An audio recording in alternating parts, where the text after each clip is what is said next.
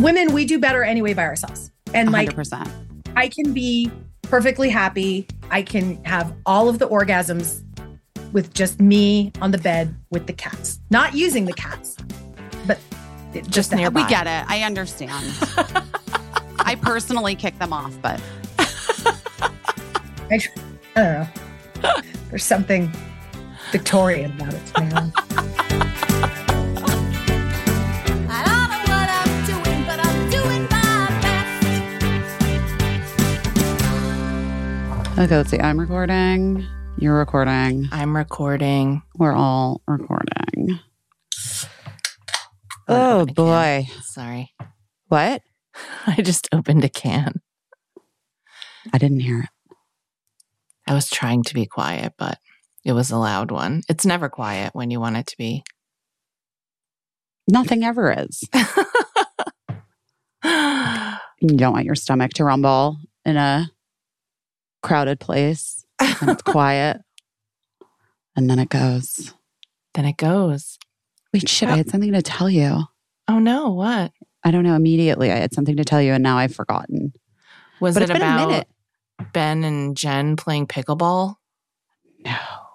He I played didn't see it. pickleball in jeans, No. which I was like, I wasn't on board with it. You know, like I really stick up for I thought he Ben was and- wearing flowy palazzo pants to the white party they went to in the Hamptons. And for 1 second, I was like, she's really done something to him. She's really been able to change his entire vibe. I saw that, but then it turns out he was just No, he was wearing just in white pants in front of something flowy. I think it was her. I think she was the flowy thing. Probably. That makes sense. Um, Pickleball in jeans, though. I feel like that's, I don't know. it's sort of... I get freaked out when people do exercise in jeans. Yeah, I don't understand. Well, here's what I'll say. I've been thinking recently I should learn how to play pickleball, finally. You think so? I don't know. Just like, here's the deal. I went to the tennis club here, that I still belong to, because I don't want to give up the membership because there's like a 10-year waiting list. Oh, God.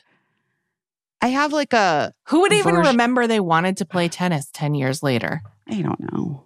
I mean, people remember. It can't be 10 years. That's what they say, but it can't be that long. Listen, I believe it, though. In my old town, there was like a 7-year wait for like a parking space at the train. Well, here's the thing. I got in to the tennis club pre-pandemic. And then what happened was after the pandemic, there was like a bunch of people were trying to get... People decided that they wanted to become members of the club because you could work out outside safely. You know what I mean? Right. And then the explosion of America's fastest growing sport, pickleball. For more on that, guys, listen to the deep dive with our friends, or listen to the Casey Wilson. Just listen to those guys, because we don't know pickleball, and they seem to do a lot of it. They look cute. They're doing all kinds of things in the pickleball space. I know about pickleball from Natalie. She runs Mayday Rescue, which Emily Beebe is on the board of. Natalie is an avid pickleball player. Listen, the chances are you listening at home play pickleball. I'm just going to say it. It's that popular. I'm going to say, much like, statistically speaking, I bet you one of every 3 listeners plays pickleball. Maybe. That's what I bet. I learned the most about pickleball from Costco magazine. Okay, well, first of all, I didn't know they had a magazine. Well, it's like, let's be honest. It's like marketing materials disguised as a magazine. Well, those are the best magazines. But let's also be honest. Sky Mall. It's true. And they did recently, a couple months ago, I felt like had a big article about pickleball. And that's where I learned how popular pickleball is and who it was invented by America's and how long fastest growing sport. Fastest growing sport. I don't remember any of the details, but I did learn them briefly as I was reading the article and immediately forgot them. I took my parents were in town this past weekend, for Cricket's birthday and the birth of America, I suppose. Merry Crickmas. Merry Crickmas. Thank you. By the way, I didn't even know you dropped that stuff off at my house. When did you come here? Oh, and how did I not see you? And what happened? And where are you? And what's going on? I'm so confused about so many things. Dropped it on the day that you were having Cricket's little swimming thing. And it was I think like 15 minutes before the party was starting. And was I running around? You were probably running around. I thought that you were probably busy doing something. I rang the doorbell. I dropped things off with Mark. Just to clarify to everyone, Busy, I had to go to New York City because Busy and I had like a little meeting, and it was actually kind of funny because it was like such a rigmarole to get to New York City, and then the meeting itself was like a 1 hour, and then oh my God, we have so much to catch up on. So much to catch up on. But Busy very graciously was like, I didn't have a flight until the next day. And Busy very graciously was like, you can stay at my place. And then I wanted you to stay with me. Yes, which was so nice of you and so generous. But then we were like, you had a full day after the meeting. And so I was like, I'm just going to go do my Tori thing. Amos concert that night. Yeah, Tori Amos. You had like a medical appointment, all kinds of things, very busy. And so we were like, that's okay. We'll just hang out tomorrow before our flights. And then, can I tell you what happened from my perspective? Yes. Okay. So guys, from my perspective, here's what happened. First of all, I don't, we're still in like immediate post-pandemic times, I would say. Yes. So like you're not back to your usual, will we ever be again? No. But, okay. Pre-pandemic, I did not live in New York City. I lived in Los Angeles, California. You know this because you listen to the podcast. You remember when I accidentally moved to New York. Yes. Month 2 of the podcast, of this very podcast, when all of a sudden I was like, I think we're not gonna go back ever. Anyway, so here's what happened. In my head, I thought I had bought a round trip ticket from LA to New York and back to LA. In actuality, you get over here right now. Be cool. Be cool. What I had done was I had bought a round trip ticket from New York to Los Angeles back to New York, which I used both legs of. Gotcha. I flew to LA and then I flew back to New York. But you needed a third leg. I needed to come back to LA. And not only, it was such a full day. That day was such a full day. Casey and I both sort of moving heaven and earth to have a meeting that was important for us to have, that we're really excited about telling you guys about what it's going to be in the near future. I think we're going to get to talk about it. I really do. I hope so. Yeah. I hope so too. And it sounds like like we're going to be able to talk about it in the near future. And I think you guys will be excited. Oh my God, you guys, I'm so sorry. But we had like a very full day. I needed to get my boob thing checked out. And then I had energy healing where I had a realization about necklaces. I talked about it on my Instagram stories last night. Oh, did you? I didn't see it. Wait, Maybe did it have something to do with what my theory about your necklaces? I'm going to stop wearing them for a while. Oh, okay. Interesting. I'm feeling like my neck needs to be open. Oh, interesting. Interesting. Like thyroid. I don't know. There's just something. Energetically, there's something to it. I feel like I think that's a really big thing. I always thought that it was your biological instinct to put heaviness around your neck because it stimulates your vagus nerve. Well, that's possible, but also I think that I was like protecting my neck in some way, or you know what I mean? Yeah. And I think I need it to like heal more. I gotcha. Yeah, you got to let it rest. Open, yeah. And I need it to like rest. So I had that realization. And so I kind of have stopped wearing necklaces, which is wild. That's real. That's wild because that's like a huge part of like your daily dressing, your daily. And also maybe it was sort of like armor a little bit. Yeah. You know what I mean? I have a lot of theories. I have like, okay, I think that it's possible that you were like putting a weight on your vagus nerve, almost like a weighted blanket to like bring you comfort, AKA armor. You saying that you're protecting your neck makes so much sense. I also think that sometimes, have you ever read the short story Harrison Bergeron? Yes, but not in so long. Yeah, I mean, probably not since like 7th or 8th grade. Yeah, that's what I mean. But I don't remember also think that, so the story of Harrison Bergeron is in like this futuristic dystopian society where they try to make everyone so equal that it's basically like, people who are strong have to have weights attached to their body, and people that are attractive have to like wear a clown nose or whatever, you know, like it's an interesting story, but I often think that we as women Harrison Bergeron ourselves a lot because motherfucker, put it on a shirt. Do not Harrison Bergeron yourself. Because there's things that we do to make ourselves feel good. Like if putting on makeup makes you feel great, that's amazing. If wearing like a really tight shimmy dress makes you feel great, that's amazing. But then sometimes I do something that I think makes myself feel amazing.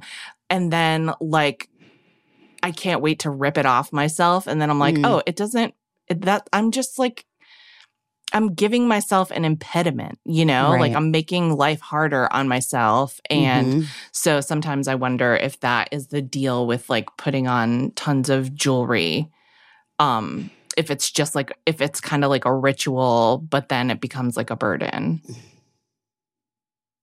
Well, we could unpack it more, but let's for the intents and purposes of this story, we'll move forward to what happened. So, so my boob check, my doctor I had a mammogram and then did the ultrasound and went to the areas where the doctor here in Los Angeles and that like electronic ultrasound machine thing that I did had seen something that they thought needed to be biopsied. Right. And my doctor was like, that's the shadow of your areola. That's not a mass. Like that's not something that I would stick a needle into. I do love the phrase, the shadow of your areola. Well, that's a chapter. Believe me, I've already written it the fuck down. Anyway. The shadow of your area. There's no perfect answer for you and the shadow of my areola. Anyway, it's like my father's high school like slogan or whatever was like in the shadow of Mount Fuji in Japan. And so that's well, the shadow of my areola is not a mass that needs to be biopsied. But anyway, good, thank goodness. But she was like, but just so you know, guys, when we talk about second and third opinions, I waited and had another partner at another doctor come in. Yeah. Do her examination on me. And she was like, what is this? I think that's the shadow of your areola. She's like, that's not a mouse. And anyway, so biopsy avoided. She also said, my doctor, shout out to my doctor, I love her, Dr. Barron.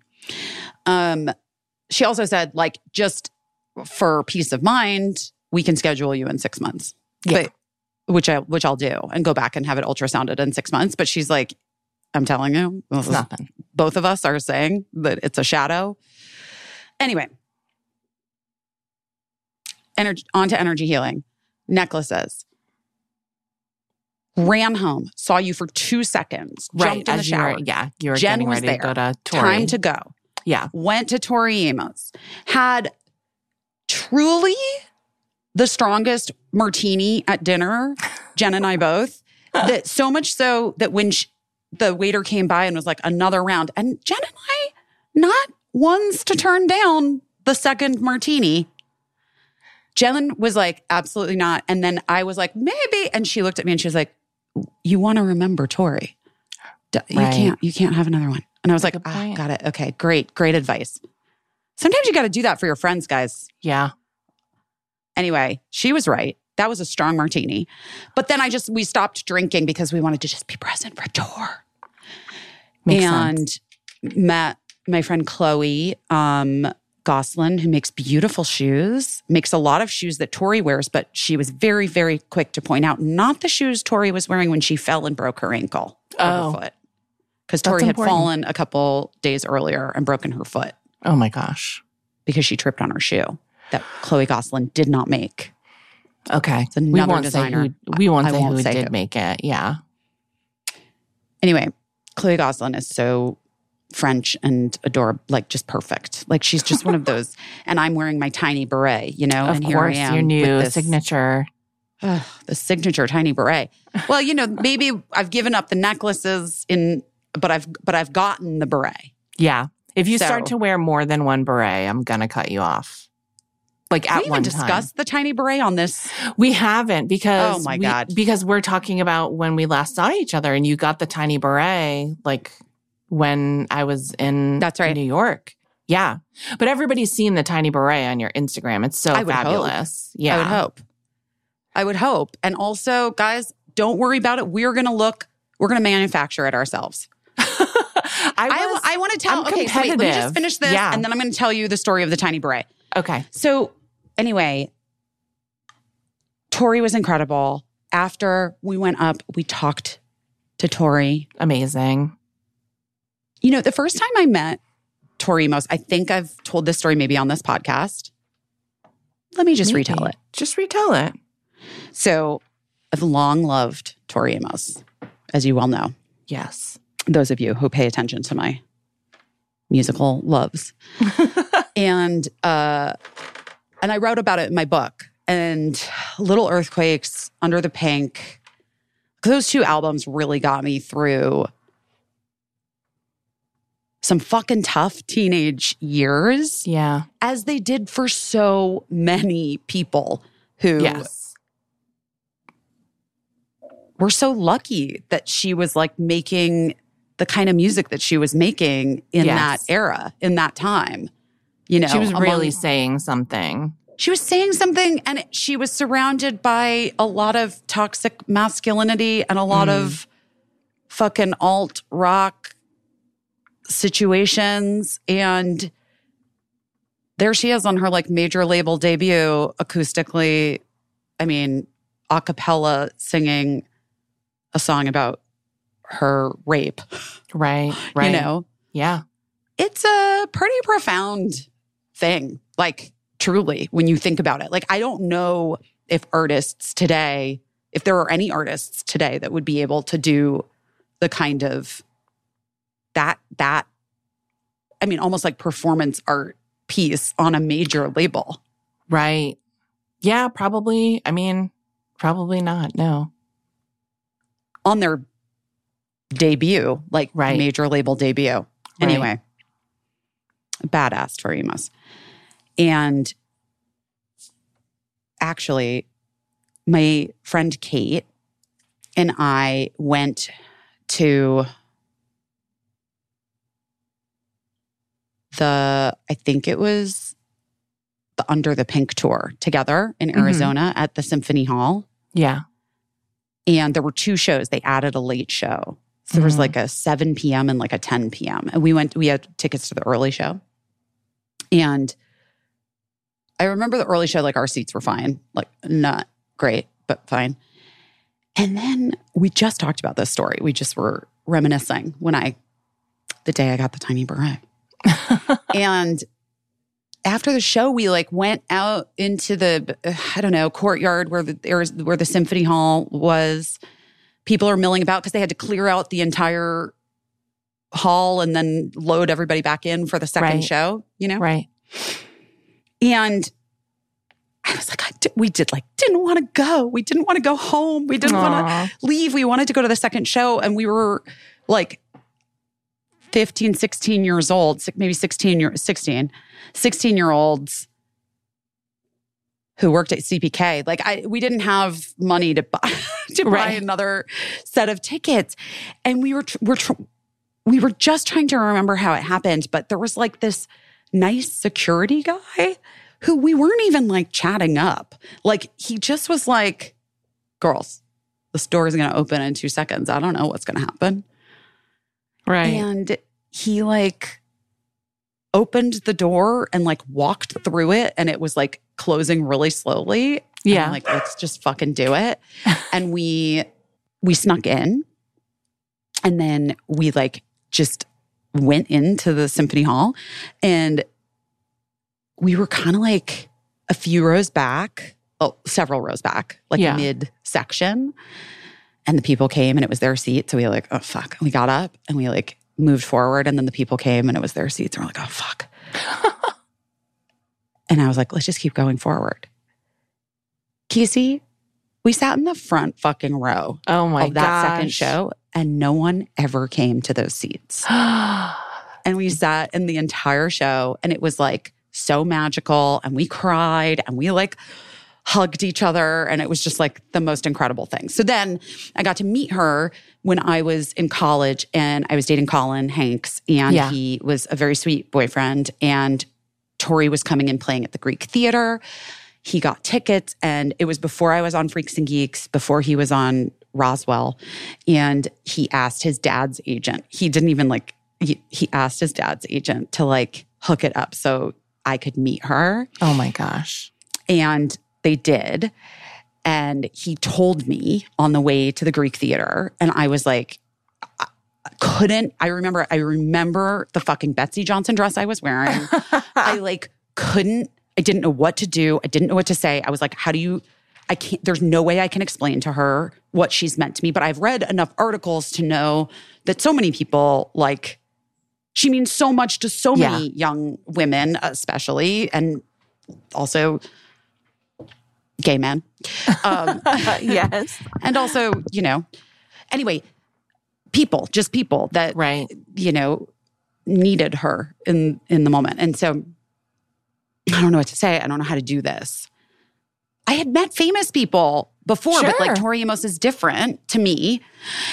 And so after the show, and I had never seen her play Tear in Your Hand live. And that was my favorite song. I think I named a chapter in my book, Tear in Your Hand. I think. I don't know. Probably. I don't know. You tell us. You tell us. I don't know. I haven't read that shit in years. Anyway. And I was like dying for her to play it. Yeah. And she did 2 encores. And like the second time she came out, and the Greek Theater, if you guys ever get a chance, if you don't live in Los Angeles, but you ever get a chance to go to the Greek Theater in Los Angeles to see a show, I highly recommend it. It is, now I have not been to Red Rocks in Colorado, which is on my list. Yes. But it is, I think, my favorite concert venue of all time, the Greek Theater. Oh. It's really special. Have you been there? That's saying something. I've never been. Are you kidding?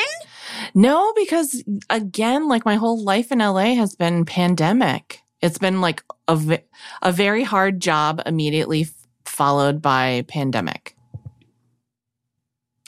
You got to do that in this next year of your life. You do not need to go. I feel so lucky. I have been to the Hollywood Bowl, which is incredible. Our friend Sarah Thayer has taken me to see Nile Rodgers and Chic, I believe, at the Hollywood Bowl. Is that what we went to see? Maybe, but it was so cool. Yeah, and we went to see also Sing Along Sound of Music there. Oh, well, that's iconic. Yes. Super fun. So I feel very lucky, but yes, I do definitely want to go see something at the Greek now that, I don't know.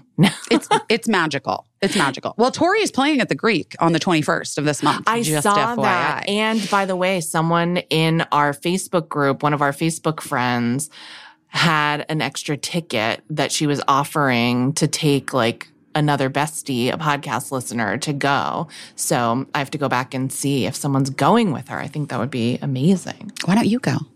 I mean, I thought about it and then I was like, I just don't know what. Why not? I don't know what I'm going to be doing at that time. I don't know. It's like in 2 weeks. I looked at my calendar and there was something on my calendar, I think. Okay. Well, I might be there. Just FYI. 'Cause she did invite me. So I just exciting. I do want to say. But anyway, so Colin took me backstage and it wasn't like, I was sort of expecting it to be like a line of people, you get your, and you can meet her and like take a picture, whatever. Greet, yeah. No, like they hooked it up so that they just took us to her dressing room. Amazing. And we walked in and I was like, there's no words. Like no words are coming out of my mouth. I'm an idiot. Like I can't say a thing. And sweet Colin, who I don't think I need to tell you this, as a 19-year-old boy, wasn't a huge Tori Amos fan. Right. You know what straight hetero cis boy. Wasn't super familiar with Tor. Yeah. But he did like the most incredible job of helping me like facilitate a conversation with her by saying like, Busy's seen so many shows. Oh, I didn't even get to the part where, okay, the second encore comes out, she comes out and she plays Tear in Your Hand. And I lose your mind. Hysterically crying, lose my mind. So like I'm sort of a mess, not able to talk. Colin's trying to facilitate. And he says, Busy's actually seen you several times in Arizona and, where she is from. But she was really excited tonight because you played one of her favorite songs. What was the song, Busy? He's like, oh. Yeah. And I said, yeah, I've always wanted to see you play Tear in Your Hand and I never had. And she goes, oh, that was you? We weren't even supposed to play that song tonight. And I just knew I had to play it for someone. It must have been you. Oh. Anyway, that is fully 23 years ago, you guys. Yeah. I, since then, have met her a couple times and then had the opportunity during the pandemic to interview her. Yes. I was asked by her management to do a Q&A for the release of her book that came out, but then the pandemic happened and we had to do it on Zoom and I was so bummed because I was so excited to do it in person, but obviously it is what it is. Right. But that Q&A was incredible and really so felt like the culmination of my Tori fandom. Right. Just so you know, guys, I've seen her. I've lost track of how many times, but it's like over. It's like over 15 times in concert. Yeah, she's your all over Taylor the world. Swift. I've seen her. Yes, I've seen her all over the world. I've seen her in London. Okay, the only other place I've seen her other than America is in London, but I've seen her many places in America. That's around the world. It is around the world. Anyway, so the Q&A was amazing. And she was like, Busy, next time I play, when this is all over, you have to come. Please, you have to come and be my guest. And we'll have a proper hello. And I was like, okay, again. But she knew that we had met before. Yeah. Yeah. Like she remembers. Yeah. She had remembered all of the times she was like, I know you. Hello. Yeah. She's remarkable. She's remarkable. Yeah. So anyway,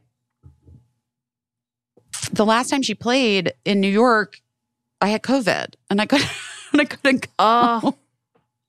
It was the only time I had COVID. Ugh. So anyway, this time I was super excited. I emailed Chloe, put me in touch with her manager because I couldn't find the information that I had and emailed and they're like, Tori's so excited that you're coming. And I brought Jen with me. Stop.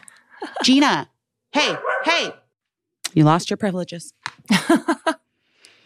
So we're racing to go get food to go to the show. I saw you for like 2 seconds post meeting and boobs and energy healing. And then I had to shower really fast because it's so fucking hot in New York. Jen and I get into a car and we're on our way there. And I was like, I should have brought one of my pig pots for her. I should have brought her one. And she's like, oh, honey, she would have loved it. And I was like, I know. Ugh, I just feel like I should have brought her a gift because this is the first time I've seen her since I did that Q&A for her. And like, I should have brought her something, maybe like a bottle of wine or something. And she's like, well, I mean, how would you even get it to her? And I was like, oh, because we're going to go meet her after the show. And Jen was like, I'm sorry, what? What? And I was like, yeah, no. Oh, shit. Did I not tell you this part? That like, we're going to go back and talk to her after the show. And Jen, like in the back of the cab, lost her shit and was like, honey, I would have fucking done the hair. I would have done my hair and not worn a baseball cap if you had told me I was meeting Tori. And then Jen told this incredible story about how Scarlet's Walk, one of Tori's albums, came out the summer that Jen came out. Right. And that was a really difficult time for her because of her family's evangelical religious belief system. Yeah. And how she would listen to Scarlet's Walk on repeat and how it really the music really got her through. There is something about the way that Tori Amos sings that you feel, especially when you're going through a thing, like you feel like she's singing to you, for you. She talks about when we did the Q&A, she talks about how, you know, the songs come through her. She feels like through her muses, through these girls that show up and they write this music. And it's only hers for that moment. And then it like transforms and becomes something completely different because it becomes mine and yours and Jen's and whoever needs it, you know? And I just love that. Like, I love that idea sort of just theoretically about her music. So anyway, here's the thing.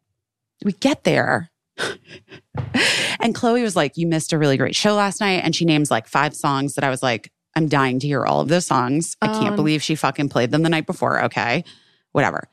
When I tell you she played the deepest cuts from the album Scarlet's Walk, which, P.S., I have like, I mean, we all know sort of Fairy Tale, like, because that was like a hit. Yeah. You know? You guys know that song, right? Anyway, and she started the show with that, which is incredible. That's amazing. Yeah. I know. So then afterwards, so we go up to say hi to Tor. Sad I didn't bring a pig for her. I think she really would have loved it. Maybe the Greek. Maybe at the Greek. Yeah, in LA. And we're chatting a bit and Jen is like fully pulling a 19-year-old Busy Phillips. And she's like, she can't talk. Like it was so cute to see too, because I recognized it. And so then like Tori and I were catching up a little bit. And then I was like, oh, and Tori, you know, Tori, this is my friend Jen Tulloch. She's a brilliant actor. And also you're very important to her because you have a big part in one of your albums has a very big part in her coming out story. And Jen was like, yes, exactly. Like, that's right. That is true. And then, you know, was able to find the words and tell Tori essentially what she had told me over dinner and the strongest martini known to man. And Tori, like,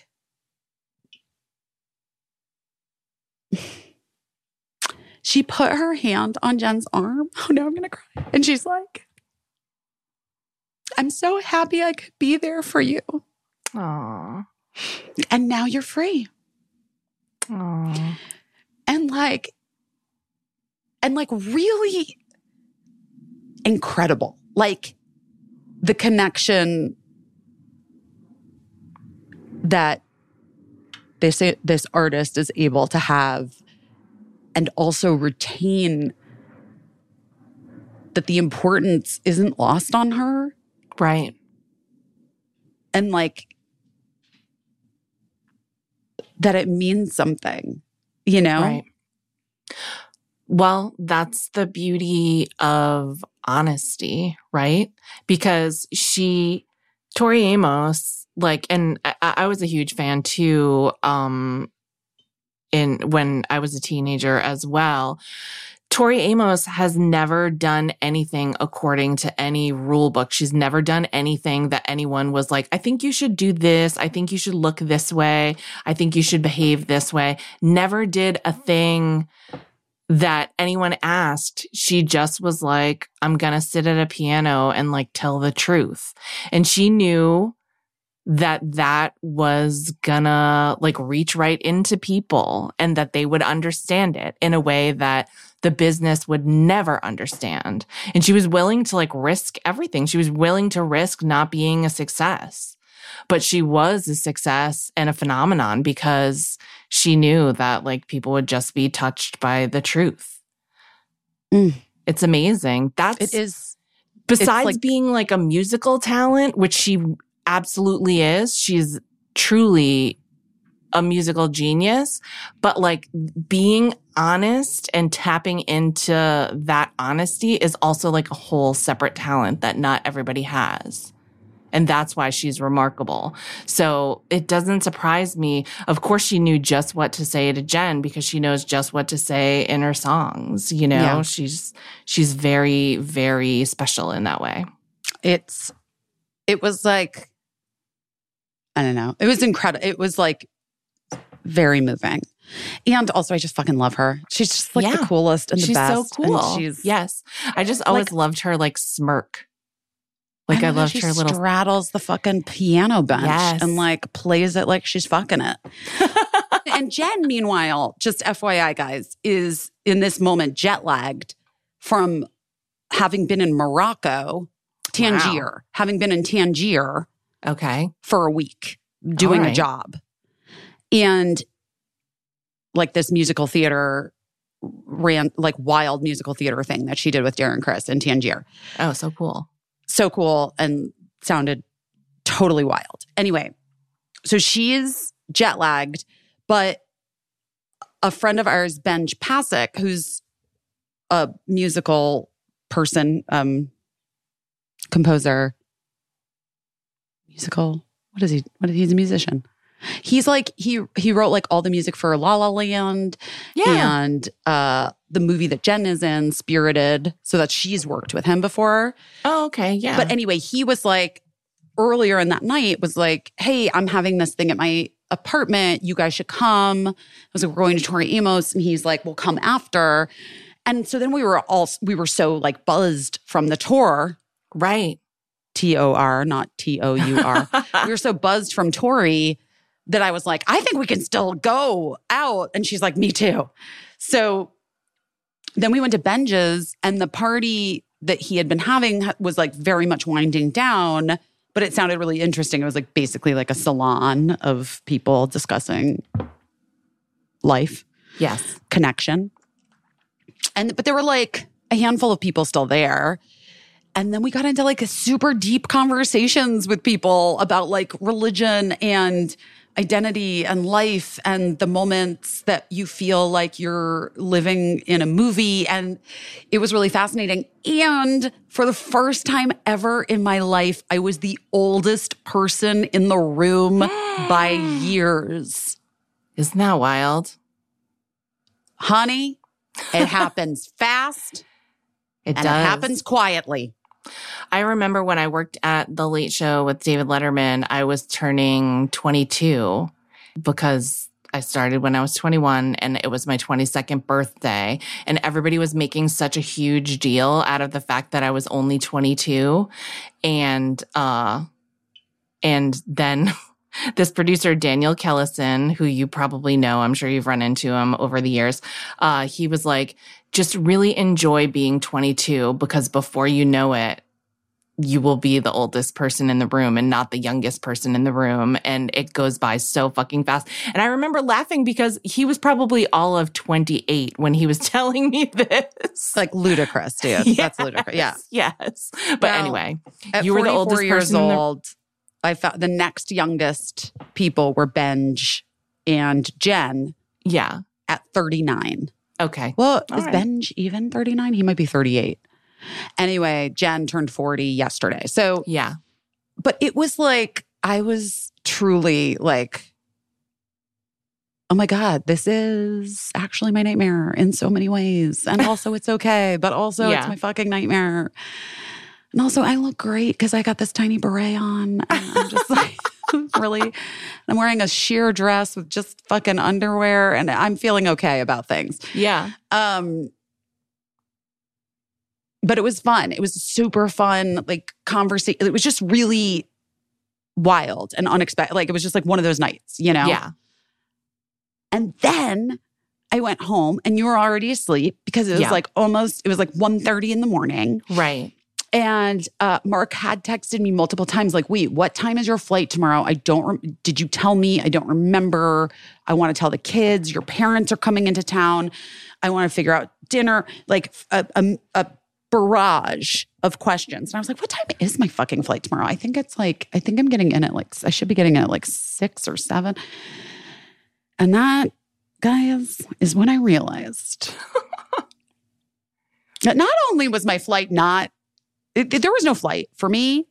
And not only that, there were no flights. Because guess what I forgot? It was a fucking holiday weekend. Mm-hmm. I thought the only holiday was Mark and Cricket's birthdays. And then here I am, and I'm like, why are all these flights sold out? So my choices were 7 a.m. or 8 a.m. Yeah. Or 9 p.m. Right. Getting in the next day, essentially. But my parents are driving out from Arizona with my niece for Cricket's birthday. If I know them, I mean, there's a chance they roll in at 10 a.m. There's a chance they roll in at 4 p.m. There's a chance they roll in at 7 p.m. We don't know. Anywhere. But I need to be there. Right.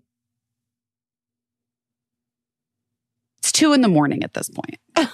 There's one seat left on the 8 a.m. Yeah. I was texting with a friend of mine and I'm like, I don't know how to do this. You have to help me. I'm like really bad at this shit, at booking travel. Yeah. My computer battery was at like 4%. Oh my God. But it's the only thing that I have my passwords on. Like they're not on my phone because I'm afraid that someone's going to try to drug me and then use my Face ID and like steal all my information. These are valid fears.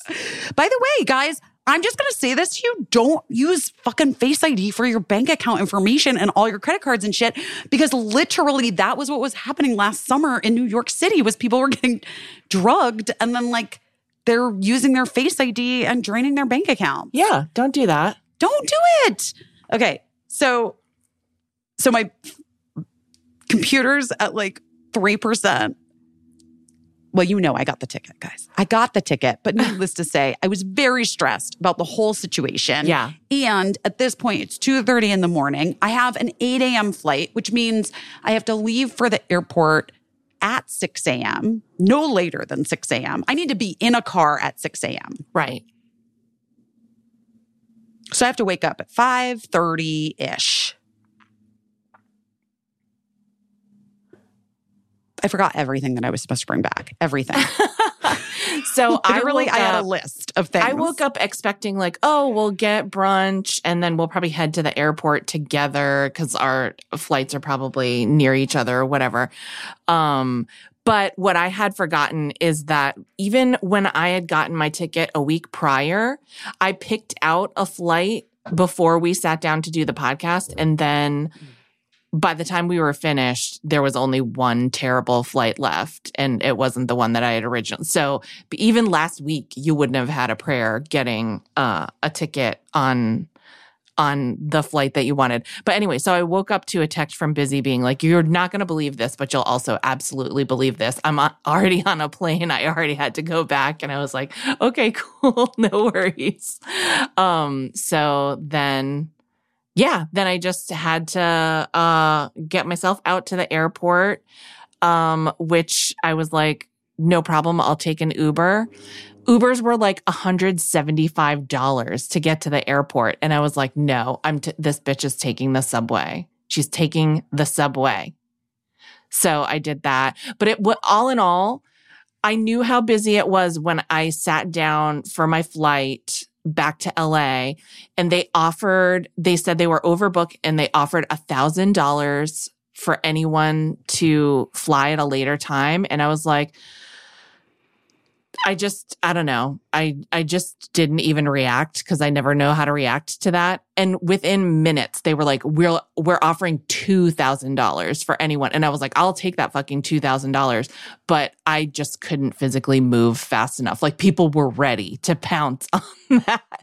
That is probably like a money earning strategy that people have, is like book on a holiday and then be ready to pounce when they offer money to not take the flight. Well, it's so funny because my friend Alan was flying to New York on Friday, the day that we were flying back. Mm-hmm. And he was flying there that day because he was supposed to fly there 2 days earlier, the day you were flying. Yeah. And he took, were you guys on the same flight? Maybe. He got like $1,700, $1,800 or something like that. That's he was amazing. like, this is the greatest day of my life. Yeah, that's amazing. Wait, but I need to talk about my flight out. Oh, my yeah, flight. you do. Cowboy hat? We need to talk about cowboy hat. Okay, guys, buckle in, because I know the story, but you don't yet. I had to relay the story to Busy, but okay. So flying from LA to New York to meet Busy, it was already like cutting it close because, as we said, like Busy had a really full day of appointments. So we had like a small window for when our meeting could even happen. And luckily the people that we're meeting with are super casual and accommodating. And so we love them. And they were like, I wouldn't say casual. No, but you I know would what I mean? say They were like accommodating and excited to make it work. Yes, but if like also assuring me if I'm 15 minutes late because I'm rushing from the airport, it's not going to be a big deal. So anyway. 100%. Yeah. No, they're like chill. I was going to chill. Super chill. Yeah. And always about not worrying.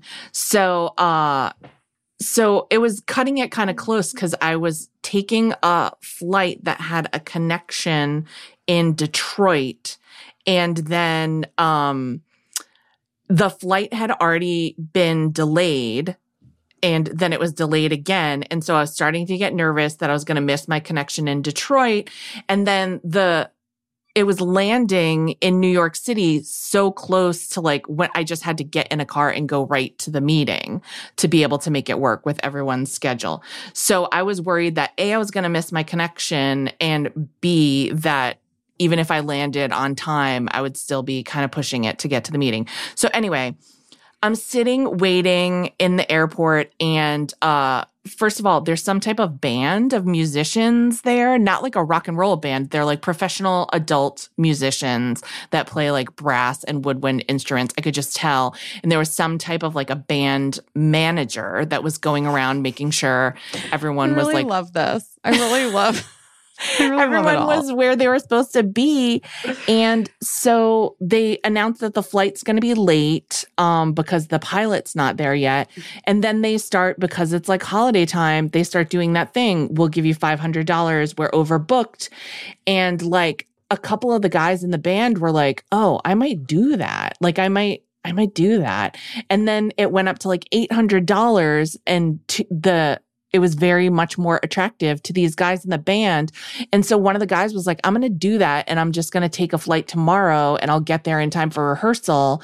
But then like the manager guy was like, you can't, because like there's no guarantee that you'll get there in time. And then he was like, okay, so then I'll like miss rehearsal or whatever. And the manager guy was like, well, then like I can't guarantee that you'll be paid for the gig if you miss the rehearsal. And the guy was like, well, that's okay, because $800 is more than this gig pays. More than the gig, guys. More than the gig. And so, which, by the way, I'm like obsessed with him doing the math that quickly and being like, yeah, no shit, dude. But you know what?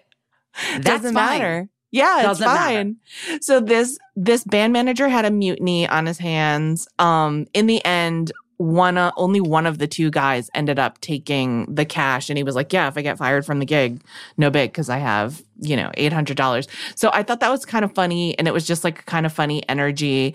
Then we get on the flight, almost 2 hours late at that point, and the pilot gets on the mic and he's like, everybody, thanks for flying with us.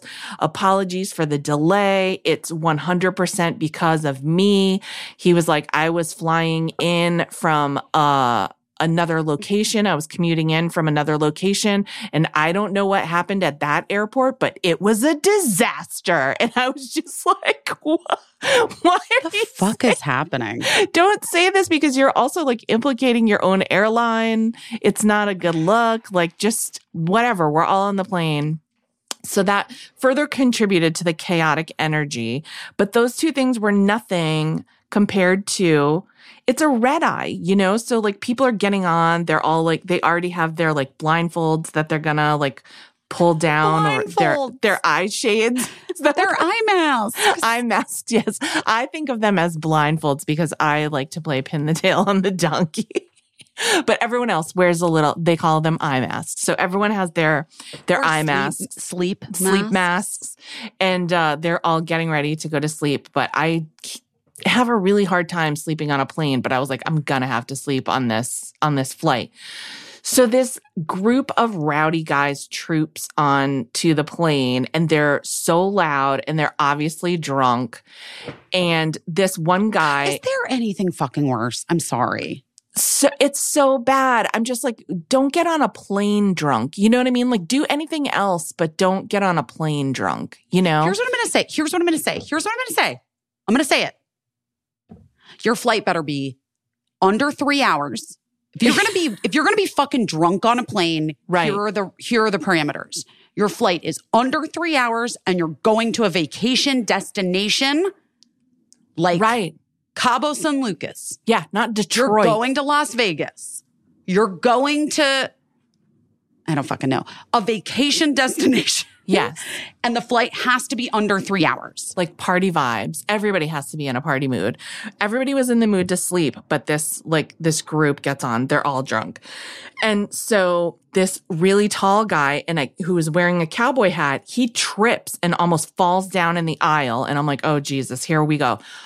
Dollars to donuts. He's sitting right behind me. Of course, he sits right behind me, and I hear him talking to the man next to him going, where are you going to tonight? And the guy was like, I'm going to Detroit. Like everyone on this plane, we're all going to the same place. And he was like, I feel sorry for you, man, because we've been having a bachelor party and we're wild. Ow! And also, I do want to bring up the point that this is like Wednesday night. Yes. Yeah, Wednesday night. So bachelor party on a Wednesday night. But I guess like that's on cheaper? Tuesday, like they were coming from a bachelor party that they were celebrating on a Tuesday. Like, guys, get your shit together. The fuck's wrong with you? I can already tell this man wants to murder the guy in the cowboy hat that just sat down next to him. Yeah, and he's just like, dude, I just want to be peaceful and like rest on this flight. And the woman next to me is also commenting like, God, these guys are rowdy. And I'm like, yeah, of course. He's like right behind us too. So we get up in the air. The guy kind of quiets down a little bit, but you know, they're still like a little loud for the plane. I am able to like fall asleep, the most not deep sleep ever. But I'm able to like close my eyes and like fall into like some simulation of sleep, some simulation of rest. Then I'm suddenly awoken by, and this guy's been like kicking the back of my seat the whole time like a child because he's drunk. But then I was awoken by my seat like violently shaking. And so like I turn around to look, and one of the guys from the bachelor party from another row has gotten up and he's trying to slap the cowboy hat guy awake. And then what woke me up is the cowboy hat guy did wake up a little bit, and he started slapping the guy in the aisle back and jostling my seat in the meantime. But then, so I turn around to look at them, and I'm like to be like, what the fuck? And that's when I see it, is that the reason that the guy was urgently trying to wake cowboy hat guy up is because when cowboy hat guy fell asleep, he took his cowboy hat off, put it on his lap, and then at some point in his sleep, he barfed all over his cowboy hat and onto the poor man who he was bothering. And so I just heard that man saying, he got that shit all over me. He puked all over me. And then there was like a puke infused slap fight that woke me up. And then I just had to fly the rest of the way, the other half of the flight to Detroit, like just trying not to smell puke because he just sat there in his own puke. But I saw the cowboy hat and it wasn't great. And it was like one of those things that I wish I hadn't seen because you can never unsee it. Here's a simple tip. If you're gonna drink and you're gonna wear a cowboy hat and you're gonna fall asleep while you're drunk with the cowboy hat on your lap, just tip it over so it's a bowl, so that you can puke into it instead of over the top of it. That right there would have changed his situation to be 100% more positive, and my situation and the man next to him's situation. But so anyway, it was like, I don't know what that dude ate. I don't know what bachelor party food he had been eating, but it was just, oh my God, I can't even, that to me is, it was such gruesome. a fucking nightmare. It was gruesome and brutal. And then I was like, I'm going to try to make this connection. And not only am I going to miss the connection, because you know how everybody stands up when the plane lands. And then if you have a connection to make, you can just watch the minutes like ticking away. 100%. And I was like, not only am I going to miss it, but I'm going to have this like drunk guy pressing his like pukey front of his body into my back or whatever. Stop. But I will say, to the credit of that captain who took the blame for the disaster that happened at the other airport, he was like, a bunch of people are late for their connections. Everyone stay sitting and let these people run for their connections, which is what we all did. So I didn't have to deal with the drunk guy being behind me. But it was truly... Sometimes, can I be real? Sometimes I love running for a connection. Do you? Like sometimes nothing makes me feel more alive than running to catch a flight. I wasn't the last person. I wasn't the last person, but I was the second to last person. And the last person was like a mom who was breastfeeding at the gate and wanted to be the last person on, like they were ready to close the door. But you know where I like to run? I like to run on the people mover because it makes it seem like you're really like hauling ass when you're just running like below average speed. I am. I do. I don't wish it upon myself or anyone. Yeah. But those moments are thrilling. They are thrilling. Then when you have a connection that you might not make because of a snafu. But don't you get, here's the thing. I'm always like cutting it too close. So it's going to like wreck something if I don't make it. So I find it more nauseating than thrilling. I could have puked myself, but. I think it's thrilling like after the fact. You know what I mean? Like in retrospect, like as I'm thinking about the times when I've run for connections. Yes. In retrospect, it's thrilling. At the time, it was horrifying and I hated every minute of it. But I'm just saying. Oh my gosh. It did feel alive. Yeah. There were a lot of times when I had to run for a train in Grand Central Station because like jobs that I was working were so late at night. And like if you don't get the last train out of town, you just have to stay in Manhattan where you don't live. And so I'm a little bit jaded about running for things because also that last train out of Grand Central Station is also always filled no matter what night. Of course. With super, super drunk people. 100%. Usually a businessman. 100%. I told you about the time a businessman is this too gross? I'm just going to tell it. A businessman got on the train. I was sitting, and you know how there's like seats that face each other on Metro North? Like, and it's awkward to like face a stranger, but you do if it's the last seat. You have to. So I was sitting, and there's a little more legroom, so sometimes you want to. So I was sitting, and there were like a nice couple ran for the train, and they were sitting across from me, like making weird eye contact with me, but there were hardly any seats left on the train. And then sure enough, we just see this businessman in like a Brooks Brothers suit, so disheveled, lurching his way down the platform like a fucking zombie in The Walking Dead. And we're like, shoot, he's going to get on this car. This super drunk guy's going to get on this car. And then we were like, he's probably going to puke. He puked right outside the car. And then he got on the car and started to like shuffle past us. And poop came out of the leg of his trousers. That's not true. It's 100%. That is not true. It's A solid? solid, like a ball of What the poop. fuck? How? Because he must have shit himself when he was puking outside the train car and it just like tumbled out. He wasn't wearing underwear? He was probably wearing boxer shorts. They don't have anything to, anyway. He emptied out an entire train car. He had the train car to himself, obviously, and everybody had to stand up on the last train out of Grand Central Station because some guy pooped his Brooks Brothers and puked his Brooks Brothers. And so he just got a private sleeping car.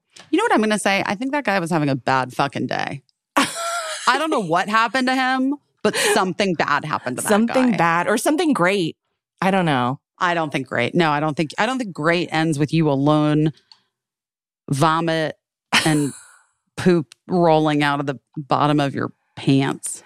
It was a comical, like the poop rolling, like it really did roll. You know what I mean? So like just right there, whatever was happening with his stomach, like it. That's what I was going to say. Like he's like, we need more fiber. We're going to like, there are things that we can do to help this man. I don't know. We didn't stay in touch, so I don't know how he is, but I bless him. I hope he's okay. But anyway, so I'm no stranger to running for transportation, or I guess apparently people puking on that transportation or puking, etc. But that was just the energy, and I was like, I actually got to the meeting on time, so that was great. But then I was expecting, because like there was no cancellation or I didn't miss anything or whatever, I was expecting my flight home to be chaotic or whatever. I didn't get the $2,000, but I did get on my flight and then it was perfectly fine. And the only snafu was that I texted you to pick me up instead of my husband accidentally. And it took me a minute to realize who I was texting, but that's it. But also, you generously loaded your backpack. I forgot. Yeah, because I only had a backpack. Shit that I forgot I was supposed to bring back to LA for cricket and also Mark. There was like mail or some shit. I was upside down. I was like, what the fuck is that? I didn't have a flight booked. Who is she? Who is she? Well, luckily I had room in my backpack because I didn't bring a lot. I just brought like 2 outfits and, a hairbrush. I didn't even bring my laptop because I was like, I'm just gonna raw dog it with my phone and my By the way, that's watch. such a fucking power move. I'm obsessed. I'm obsessed. But as you well know, if I don't have my laptop, I can't sign into anything because Right. I don't have the passwords. Right. So, I mean, listen, it could have gone horribly wrong. I could have desperately needed that laptop, but I just was like, no, I'm not going to drag this laptop all around. No. I like leaving my laptop. You know, that it is a power move. That's like the one thing where I sort of feel like really free is when I make a call to not bring my laptop. I 100% every time regret it. Every time. There's not been a time that I've left my laptop at home that I haven't regretted it. I'm not kidding. I bet. I've done it. Yeah. And I always regret it. It's always the moment where I'm like, fuck, I really need my laptop to do X, Y, or Z. Oh, yeah. And then I'm like, ugh, business center, I guess. I don't know. Question mark. It could 100% backfire on me at some point, but it does feel good to just be like, no, I'm not bringing it. No. Well, here's the thing. I hope that when I hope that I figure out my life in general, but also travel, which is more and more difficult. Like it's a difficult thing to figure out at this point. Like, yeah, I don't know if you guys, it's fucking hard. And it continues to just get more and more difficult. But it is what it is. We've got to do it. I don't know the other options. I'm essentially like, Here's what I have learned about myself and travel is that you already know that I'm super casual about travel and I never like book anything until stupidly late. Yep, clearly me too. I never check anything because I would be devastated to like not get my bag back, which has happened to so many of my friends this week. Our friend Michelle Collins is like, I don't even know what country she's in, but she's getting ready to go on a cruise for her birthday. And all she has is a t-shirt she got from the drugstore with a pig on it. So, you know, sounds cute, but like all her checking gowns, bags. her beautiful gowns that she was going to wear to the formal dinners on her birthday cruise. So I only do carry on, and I'm trying to get more sane about what I bring.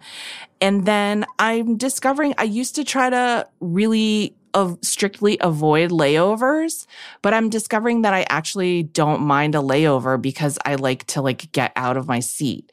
And if you have like a shitty seat situation, if you have a middle seat or whatever, a layover is always a chance to like change it up. Like a layover is a chance to have half of your flight or be you're better. sitting in front of Cowboy Hot Puke Man. Yes. Like bless that it wasn't fucking 7 hours, 6 hours. Can you imagine no No. KN95 mask was going to block the stench of that man's puke for 6 hours? But it did a pretty good job, didn't it? Yeah, I mean, to be honest, like this is the most gross descriptive thing I'm going to say. can't. I feel like I noticed the humidity of his puke No. more than the smell of it. Absolutely. You know what I not. mean? Please stop. Yeah. So the mask protected me from the stench, but it did wake up the lady next to me and she was like, "What's that smell?" And I was like, "He actually did puke." And she was like, "Oh my God, why? Why?" Well, sirs, I don't know if you listen to the podcast, but if you are married to or girlfriends with any of those bachelor people, shame on them.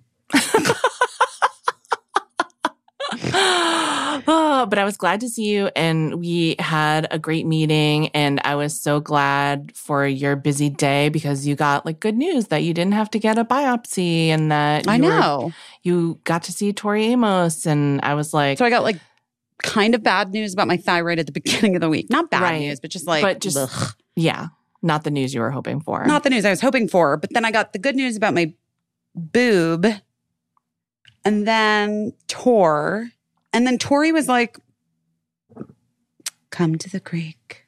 It's going to be so good. The show is going to be so good." And I was like, "Tori?" And she was obsessed with my little beret, my tiny beret. Okay, wait. Let's talk to Kirsten Vangsness. From Criminal Minds. You know her back from Criminal Minds and from other the Thrilling things. Adventure Hour. Yes. Talk about a person who's honest. Yes. Talk about a person who lives out loud. Yes. Kirsten Vangsness knows no other way. You will hear it for yourself. We did this interview last week.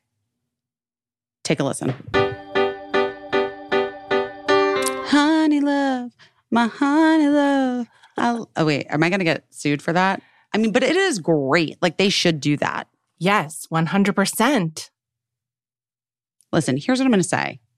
I put the kibosh on like tradish shapewear, even though I enjoy the way that it sort of smooths the effect that it can have. Yeah. I do not enjoy the gas that it creates. I don't. The squeezing. Squeezing is too much. I've had people pass out on me, and it turns out it was like shapewear related. Yeah, that's not surprising to me at all. Well, Honey Love's best-selling Superpower short is the thing, guys. It's what you need because it has targeted compression technology that distinguishes between areas where you want more support and areas where you need less compression. So their signature X targets and sculpts your midsection without squeezing your natural curves so you don't look like flat on the sides. Anyway, it's designed to work with your body, not against it.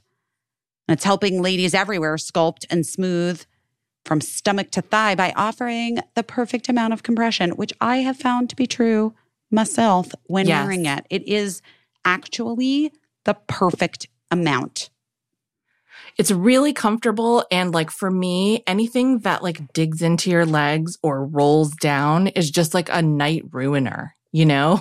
Like what, you can't have something rolling down, guys. No. That is the worst. And I can't. I just can't with that. But you don't have to worry about it rolling down, which is basically unheard of in shapewear because they have flexible boning that's hidden inside seams. And they have like it lifts your butt. It's a booty lifter. They have boost bands on the back of the thigh and it gives your butt like amazing shape. So it's like it's all you, just better. Ooh, I like that. I don't know if that's in there, but you should sell that to them, Casey, because that is it is actually, that's what it is. It also, Honey Love has more than just sculpt wear, guys. They've got incredibly comfortable bras. They've got tanks, leggings for everyday support. Ladies, Honey Love is just as easy to put on as it is to take off. I do feel like shapewear shouldn't be difficult. It shouldn't be like a whole ordeal to get it off of your body. Honey Love makes you look good and feel good, whether for like a wedding or an event or just every day. Like you have like a cute dress that you're like, I want a little bit, I just need a, Honey Love is the perfect plus one. So treat yourself to the best shapewear on the market and save 20% off at honeylove.com/best20. Use our exclusive link to get 20% off, honeylove.com/best20. Sakara Life. Somebody was saying that they sing Sakara Life whenever they get their Sakara delivered. And I was like, I love that so much that it makes me like, I giddy. Like it makes me so happy. Well, listen, Sakara's flexible signature nutrition program makes it easy to plan nourishing and feel-good meals around your very packed, I'm sure, summer schedule. You have dinner plans this week? Fine. You can sign up for just breakfasts and lunches. Tired of the same takeout? Choose dinners and customize even more when you subscribe. Honestly, the options are endless and catered to your taste and your time. Embrace summer in a body that you love, that loves you right back with Sakara's signature nutrition program. It's designed to support healthy weight management, to ease bloat, boost energy, help you with digestive issues. Sakara's plant-rich, organic, ready-to-eat meals ensure that you get the right nutrients to see and feel real results. I mean, I've just noticed anytime I've done Sakara, and I'll be doing it again momentarily. Just my skin looks so good. I'm glowing. It's like I feel so good, full of energy, ready to go.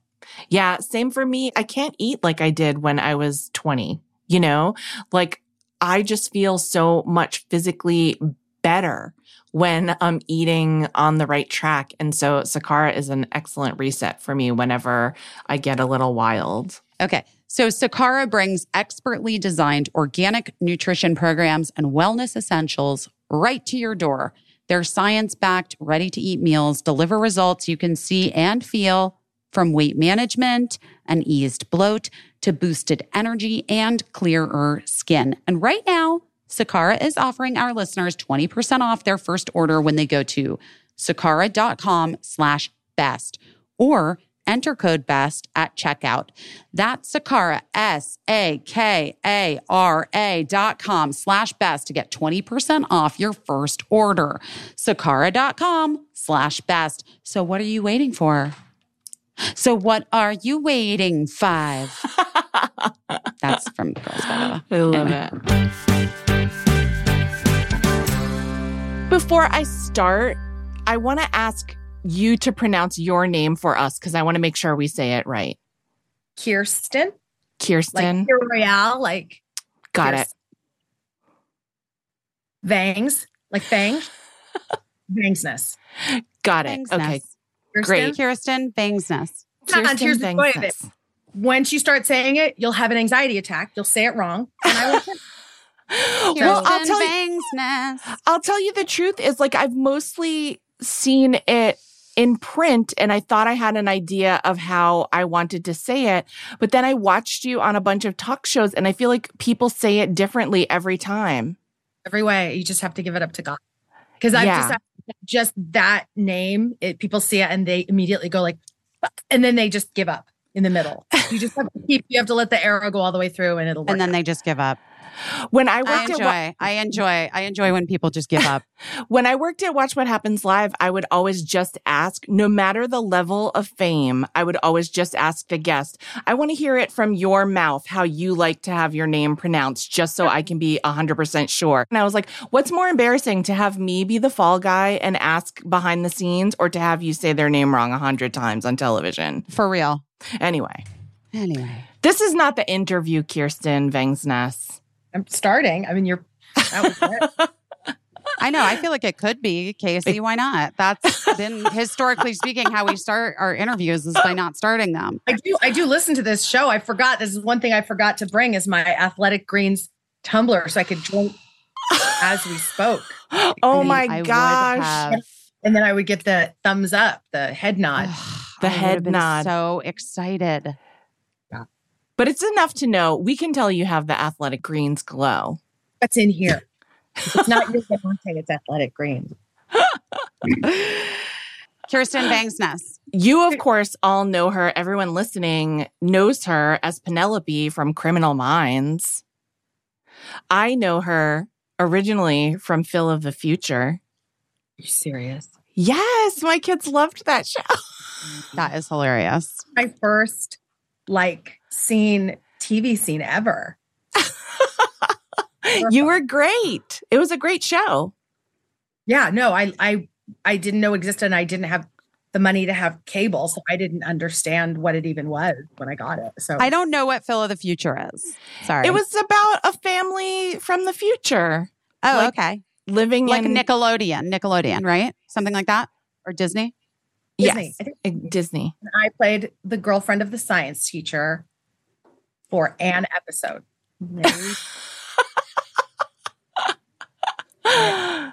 But I And remember. Casey was like, that made an impression.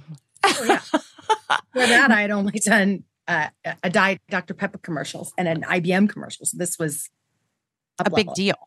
Oh my gosh. But you started kind of young. You started in theater kind of young, right? I started doing theater. My dad was an opera singer and then did not handle himself well in life. Okay. So as a result, couldn't do it. So then we lived in the Central Valley in Porterville, and my dad would be like the lead in all of the musicals at Porterville Community College. So my dad would be in Bye Bye Birdie. My dad would be Birdie. And my sister, who's 3.5 years older than me, would be like one of the ditzy girls who was like, not the rock star. And then me at 7 would play one of the elderly people in the back as a result of my posture. And I was so weird and so strange looking. And I would get thrown in trash cans on the regular. So I just didn't speak. So I would sit in the back in peas and carrots, like in Waiting for Guffman. But sort of was doing that for a long time. And then took a drama class because I had just stopped talking entirely. And then my mom kind of forced me. And then I was kind of good at it because most of our first things we had to do were pantomime, and I got A's, and I had never gotten an A in anything. And I did it. So it sort of all came together because the only time I would talk in school was because I had a lisp and I had to speech therapy, and the speech therapists liked my stories. So the way they would do it is they would just send me outside with a teacher and just say, talk. And then they'd correct me because I would be telling them the story. And then they would say, no, they do it this way. And then that's why my S's are so excellent. And I also had a bit, not a bit. I had a full speech impediment as a little kid, and my S's, my R's, my TH's. Yeah. Guys, so did I. You You did? did? Yeah. This I is had really, did you go to a speech therapist? yes, this is Yeah, really same. interesting that we all have this. And my mom signed me up for the talent show in second grade to do a poem that I loved, that I had memorized, and she knew it. Always loved poetry, guys.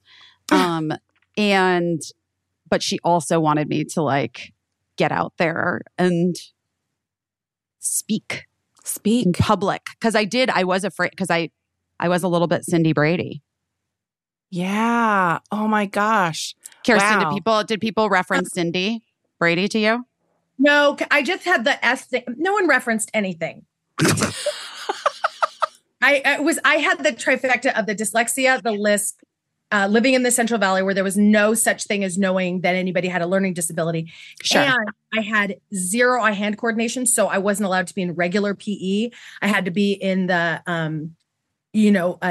neurodiverse. Other P. Yes, sure. Yeah. Where you I was also in, it was called People's PE. Yeah. we had to lay down to do jumping jacks. And I remember laying down and the teacher would be like this, left hand, let's start with left. No, left. No, left. Oh my gosh. And all of us would be funny. like, what hand? And still to this day, like, my beloved will be like, where's the Scotch tape just today? Where's the Scotch tape? And I'll hear myself say, what hand do I write with? Left. Left is in the left-hand side drawer over there. But we weren't allowed to do standing up sit-ups because we hurt ourselves. But we got did you get the bean bags and the parachute? The parachute. We got all the good products. Yeah. Yeah. And the little scooter things that you sat on. Scooters. Yeah. Love those scooters. My husband also had to be in people's PE because he couldn't skip.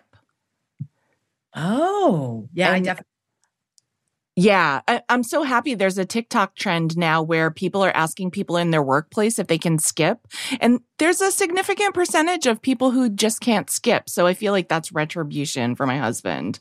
Yeah. That's interesting. Yeah. Not everyone can skip. No. But so then were you like, this is the thing I'm going to pursue, like from a young age then, after it became clear that you could get an A in it? I wanted to do it. I loved it. I wanted to do it.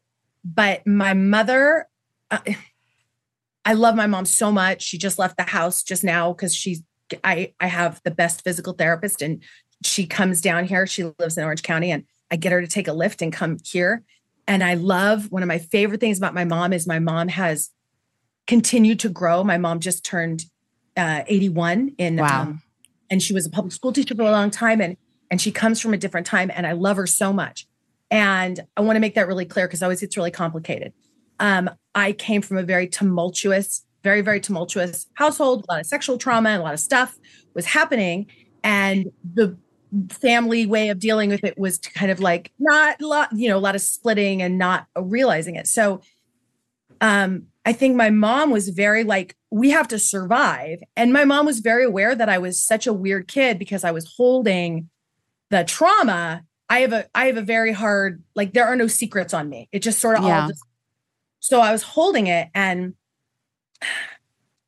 so I think that she saw that I was very, very, very shunned by everybody and wanted me to not, get destroyed. So it was very like, you can't do this for a living, right?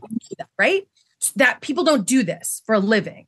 And so I knew that, but yet it was the only thing I was good at. So it was like, I almost flunked out of high school. I basically did. Besides, I was one of those stories where like you almost flunk out, but then you have the counselor who's like, look, we're going to try to force this, biology test to be a B-, and then you can, and I couldn't pop right into college. And I did really well in college once I was kind of out of the nonsense because I moved into a friend's house when I was around 16.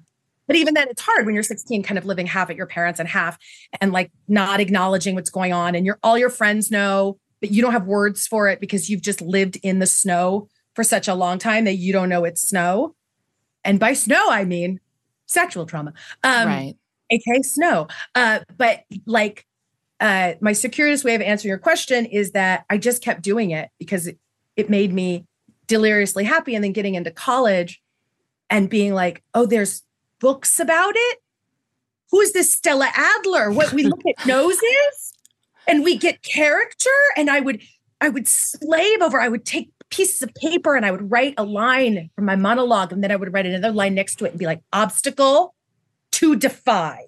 And then I'd box next to it. And I'd draw a picture of the image that was going to be in my head. And then I'd make an objective. And then I'd make a soup. I had like, it was like, oh, you can, it was, I mean, it's way too much. Do not act that way. I don't recommend that. Burn those pieces of paper. But I don't know. I think that like I didn't ever study like Stella Adler or anything like in college, but I think some of those things come in handy when you're stuck and like, you know what I mean? Like I know all of the things. And so I do think that like, you know, using just if any young actors are listening, I don't know.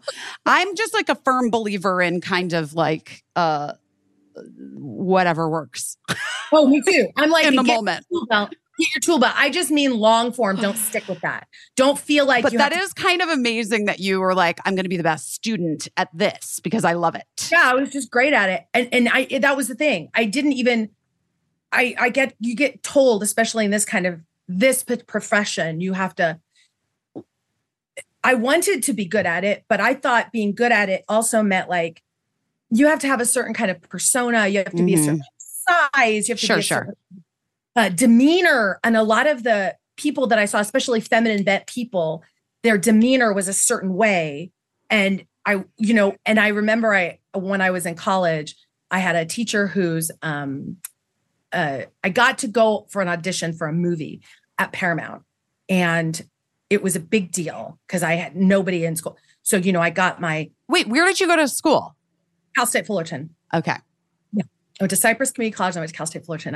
I came down here and I remember I had my headshot, my resume, and I had to cut my resume to make sure. And I accidentally, you know, cut it too short. So I cut a little bit of the picture off, but it was fine. And I remember the stapler didn't work. It was kind of a mess, but it was fine. And I show up and I handed my thing and she had seen a play I was in. So I was like, I was going in like, I'm an actor. Here I am. And the casting director says, so what are you going to do when you graduate? I said, I'm going to go and I'm going to be an actor. And she said, no, you're not old enough to be a character actor. You're not pretty enough to know how to turn off a house alarm. You're not pretty enough to be, she said, you're not old enough to be a character actor. You're not pretty enough to be like an ingenue. You're not thin. She listed off all these things. And then she said, if you're lucky, you get a day job and maybe in 20 years, you'll work a little. And awesome. Thanks, lady. Outside and I heard a noise that I always say this, like I heard this loud cracking noise that was my dreams burning to the ground. And I was like, okay, so I can't do this for a living. But I tried the old, like, you know, get with somebody, I swear to you, I told my beloved sweet partner to turn off the house alarm, but he didn't do it. And that's No worries. I kind of like it. It's okay. I mean, listen, I'm in New York. It's like so humid right now that I walked 2 blocks and like look like I took a shower. So I have the air conditioning on. And normally, I mean, we're just going to live with it. You know what I mean?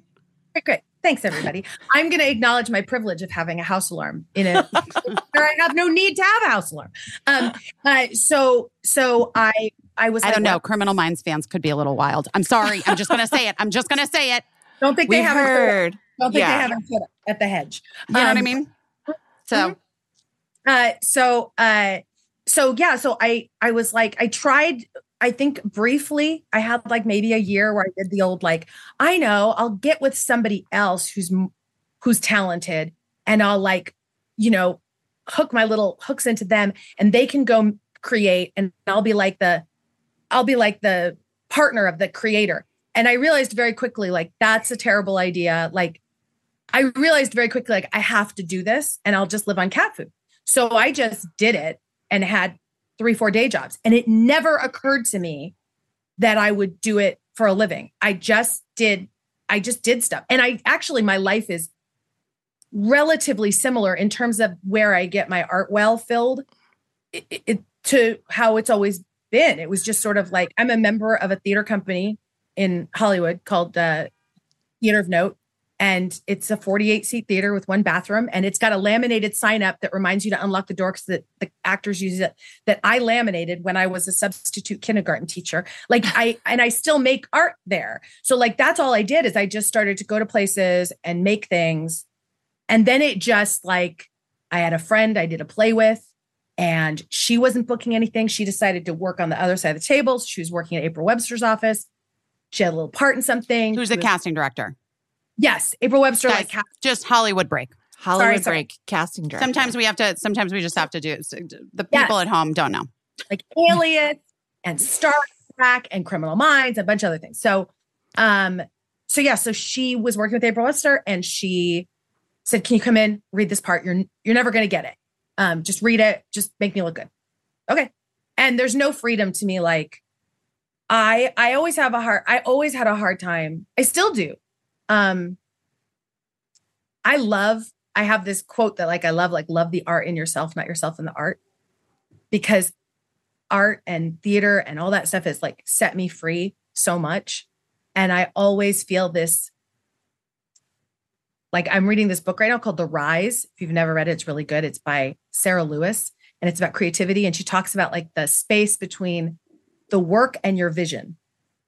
And I always feel like, even before I got, it's like, it just felt like I don't belong. It's always hard for me to remind myself, like, I'm with my peers. So to go in and do something for my friend, instead of like, I have to show up in this room and prove to them that they want me. I have to prove to them that they hired my friend smart. That's different, different energy. And it kind of set my brain free because I can get a little Heisenberg principle. I like the observed object changes because it's observed. So I just kind of went in and wanted to make my friend look good and then got 2 lines on Criminal Minds, which was a co-star part because they realized the show was too guy heavy. So they needed a girl to come in at the last minute, read these 2 lines, and then they were going to recast me.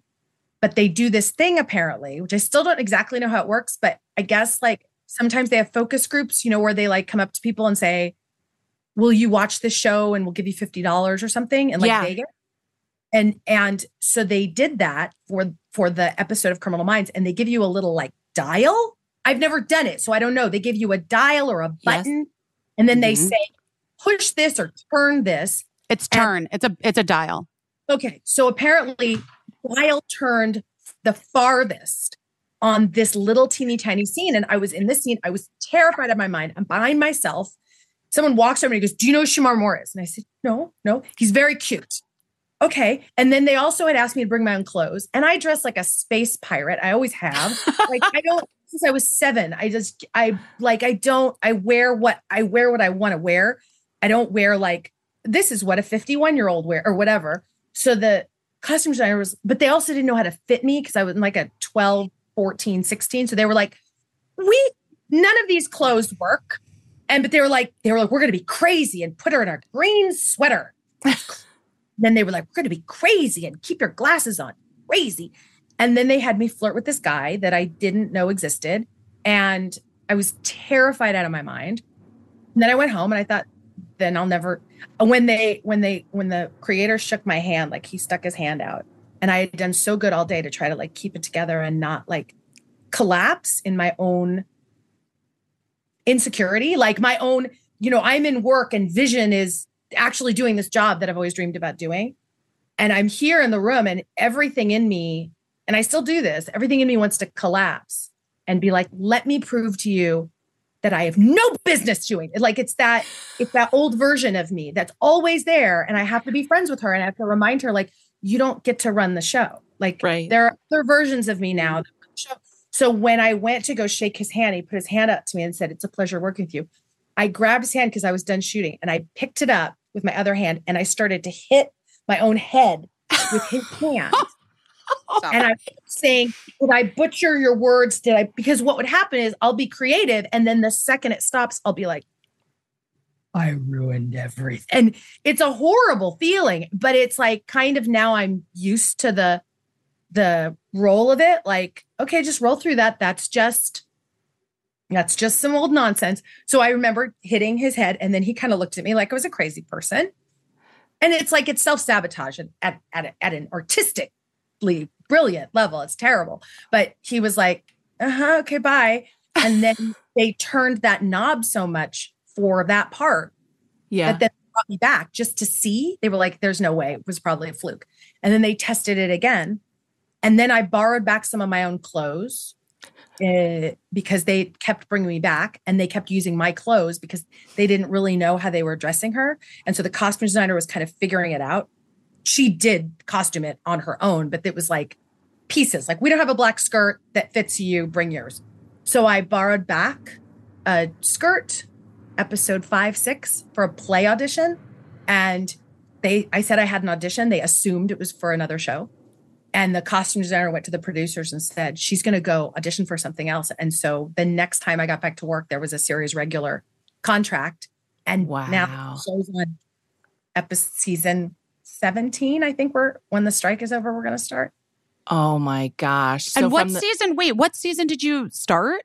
From the beginning, right? Was it the pilot? Yep. First episode pilot, I had 3 lines. Right. I wasn't in episode 5, and I thought, well, that was a good run. All I cared about, and my mom and my sister were actually planning. They had told me, they said, we're having an intervention for you because you need to stop doing this because it's not working. And I was living in a $500 apartment I couldn't afford. I was like everything, but like right before that, what had started happening in my private life was like, I was realizing like, oh my God, I was in a relationship with someone I deeply love, like deeply, but things were like we couldn't get, it wasn't. And then I was coming out, I was realizing like I was gay, like things were clicking into place. Like, oh wait, I accidentally fell in love with this girl, but that I still want to be in this relationship. This person is like my person. The person I was with is my person. And I can't leave them. This is like the best thing that's ever happened to me in my life. But yet I can't go do this anymore. And I was starting to go to physical therapy for my vagina. And you didn't think it was going to go there, right? We're talking. I don't know if I know about physical therapy for your vagina. Oh, I could teach you so much. I mean, I couldn't do it for you, but I could tell you where. And I think everyone should get physical therapy for their vagina if you have a vagina. Okay. Even if that vagina needed to be constructed in later on in life because you didn't get one coming out, get some vagina physical therapy because it is, you think about it, it's like a little, it's like a little center where we store a lot of information. Well, tell me, can we digress for 2 seconds on vagina physical therapy? Like, what is it? What is it? Is it physical, emotional, or like? Yes. I mean, okay, people go to, it's called pelvic floor physical therapy. People go to it because let's say they had cancer and stuff. Let's say menopause and all of a sudden things are different. And so blood flow has gotten weird and stuff. Let's say you had sexual trauma and your body doesn't understand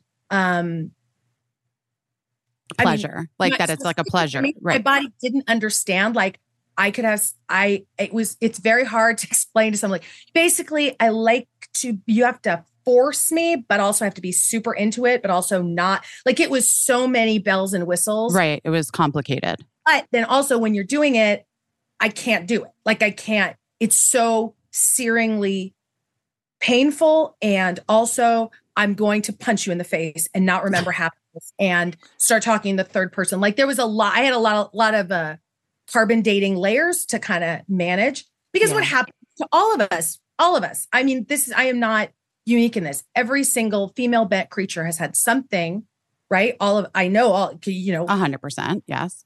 Then what happens is because that happened, you have this tattoo on you that says this thing happened to me. And when you're in a particularly vulnerable situation, it flares up.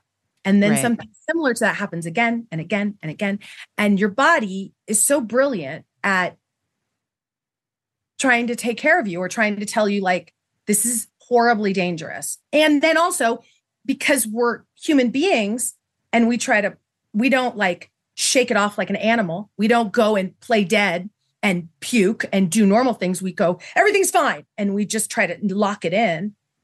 We don't give it that time that it needs, and it stores all this stuff. So for me, was going to a therapist because I couldn't have sex with my boyfriend because I wanted to, and I didn't understand. And she said, well, I know this person that does this. And at the time it was super weird for people to do it. And people always assume, like, if you talk about it, people go like, oh, trust me, my vagina's great. Like my kegels are like, it has nothing to do with that. Like I'm sure whoever's listening to this, I'm sure your vagina is a magical wonderland full of butterflies, as is everyone's.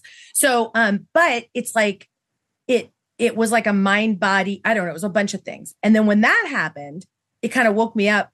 And then did I answer that? Basically what they do, to answer your question, they put their fingers into your vagina.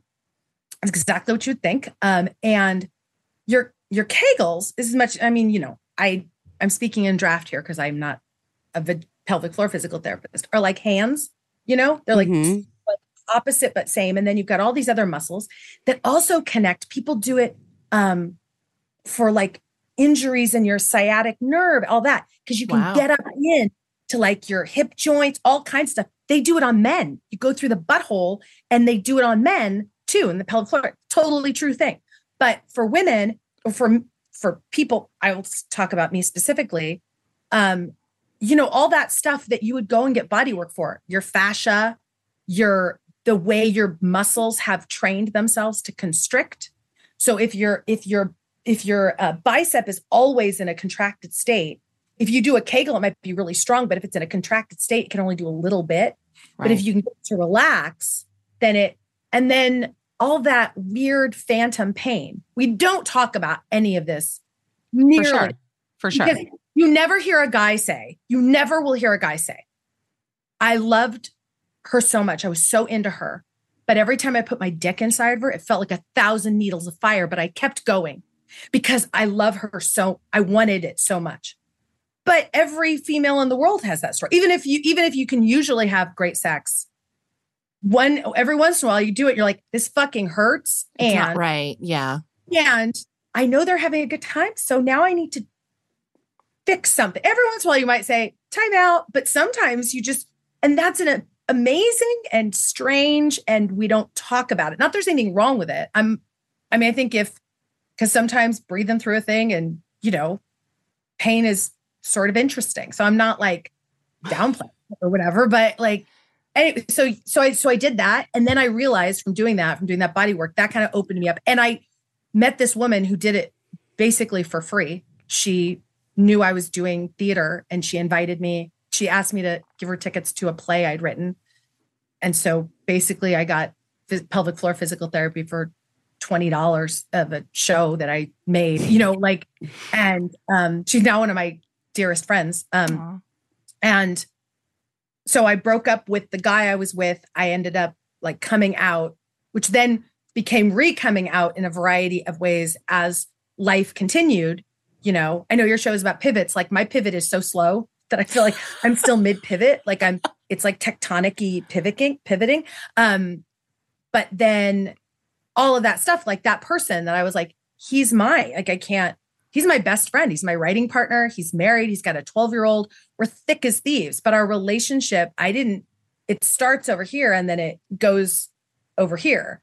But all of that stuff, like letting go, doing Criminal Minds and being like, I have to lose weight. I have to change who I am. And I'm not saying like, yeah, when you get into Hollywood land, they do things, right? They color your hair. Like they wouldn't let me color my own hair because I showed up one day with green hair because I didn't do the toner or whatever the fuck, right? Like they simplify things, but I did not know that like just being the most myself I could be is the thing that opens up all of the gates, because you think yes, no one can know who I am because I'm so all fill in whatever that is. And oh my God, there's no way I could be like, if someone told me, like I did so many like the Criminal Minds thing. And then I got cast in this play called Fat Pig, which was a Neil LaBute play. I know the play. I've seen it. Okay. It was me, Andrea Anders from, she's now on Ted Lasso, she plays his ex, Scott Wolf, and Chris Pine. And actually, April Webster came to that show, and that's what got her to put him in. And in that thing, it was like during Criminal Minds, I had to gain 50 pounds and wear a fat suit and roll around on a bed with someone that everybody said, like, oh, this is this hot guy. And like, I always thought, like, when you become an actress specifically, to gender it, you have to be a certain way. You know what I mean? You can't be this little queer weirdo who I didn't even let myself be myself. I worked so hard to try to not be that girl that got trash canned because I didn't want to get trash canned anymore. And then you realize, like, no, I think you're supposed to like be the most you can and then be like, yeah, and you still don't get to trash can. Like, Right. Well, it's interesting that these two, like, well, this professor that you had that is supposedly like an authority that's teaching you told you like that this world isn't open to you. It's not for you. I was a casting director. A casting director. she was the ex-wife of one of the teachers at school. And look, she was a brilliant casting director. Sure. And here's the other thing. She wasn't wrong. Well, here's what I would say to that, Kirsten.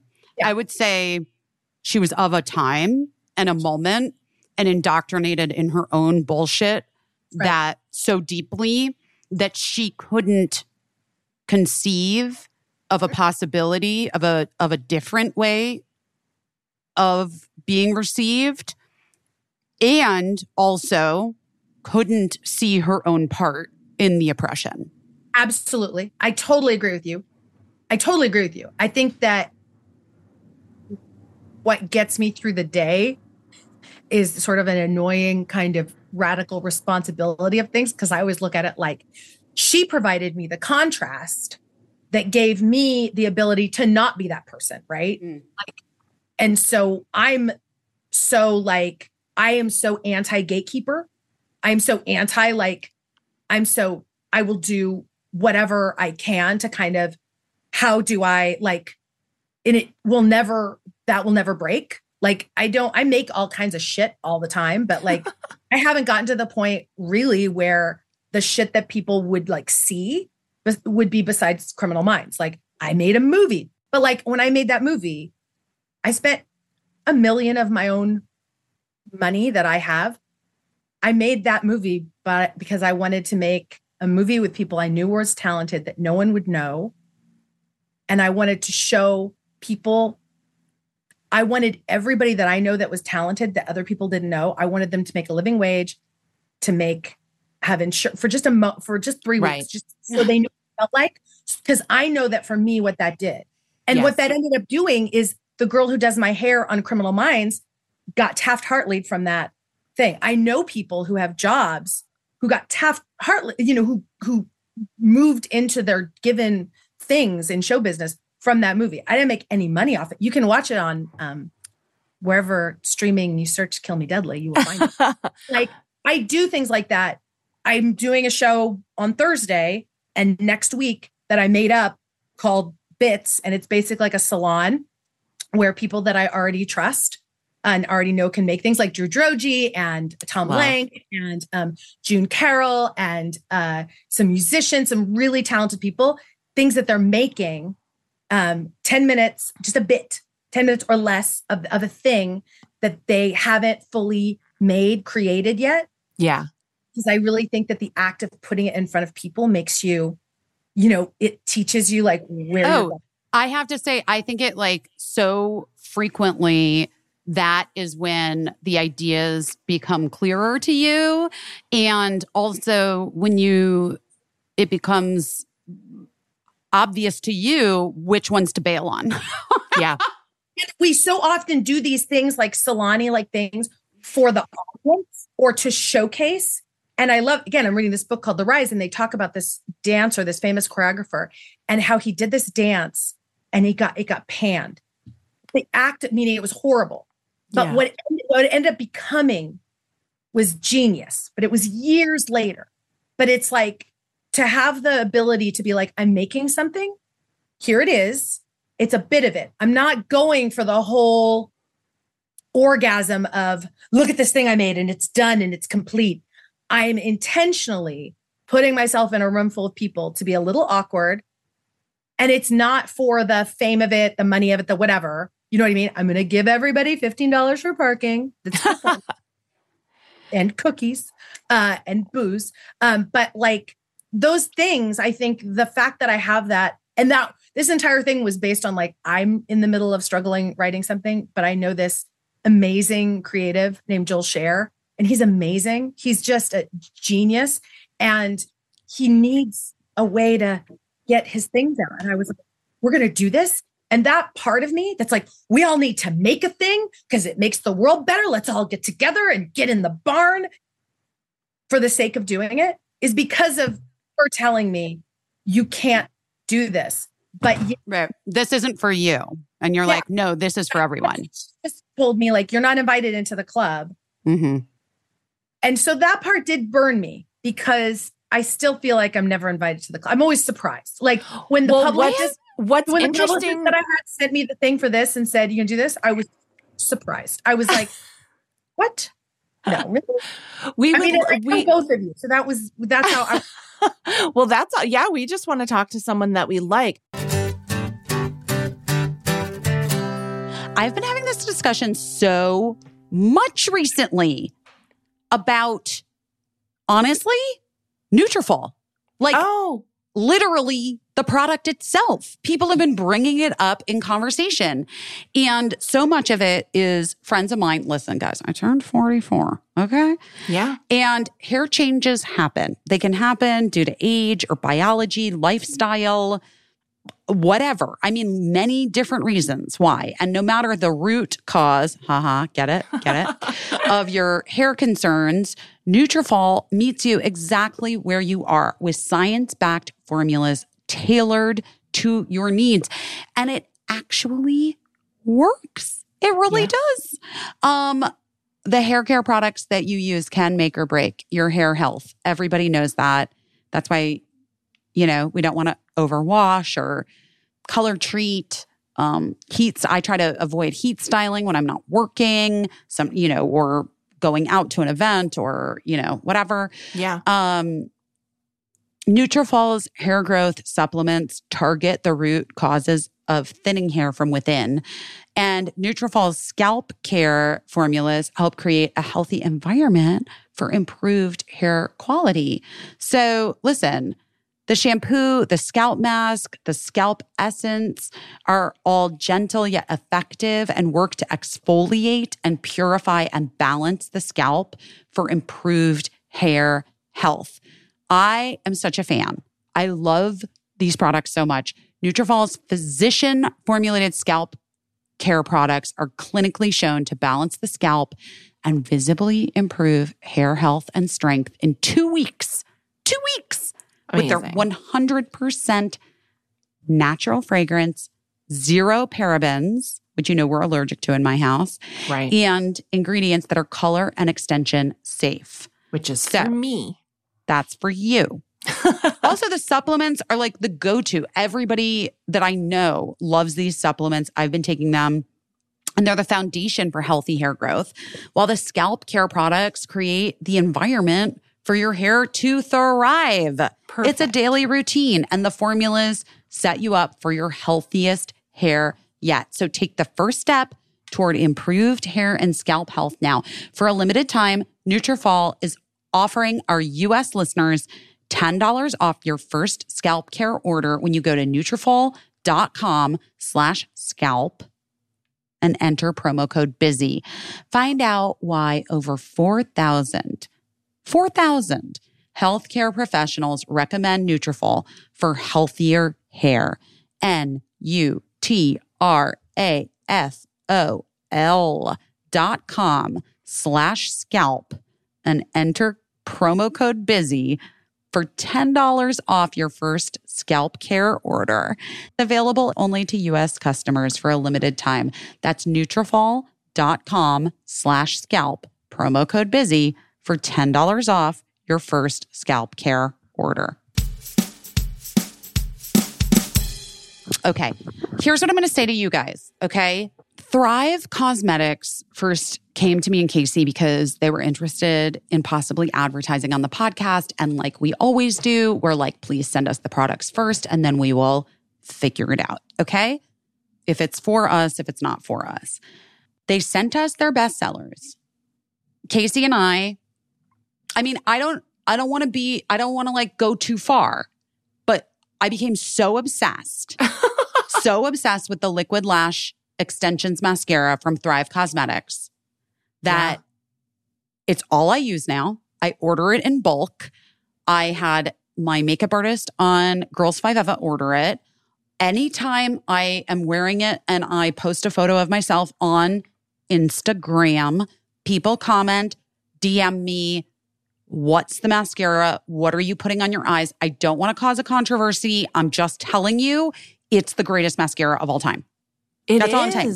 Our friend I'm sorry. Our friend Simran said that she noticed the makeup artists on the last TV show she was working on were using it. And she was like, I don't oh my care God. about them. I care about me. But I'm just saying confirmation out in the wild that this is like the best thing. I'm a longtime fan of tubing mascaras. I can't wear mascara because it smears under my eyes. My face is oily, which is a blessing and a curse, but it ruins mascara. And so when I got my hands on the Thrive tubing mascara, it changed my life because it not only doesn't smear at all, it stays on all day. It comes off so easily with just like warm water and soap at the end of the night. This is what's crazy. I don't understand how it comes off so easily. I'm not kidding. I'm like, it is, guys, it is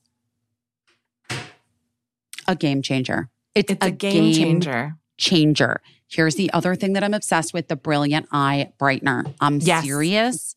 Yes. It's like a highlighter stick. Yes. And it brightens, but I use it like kind of all over my eyelid. I use it everywhere, on my nose, on my cheeks.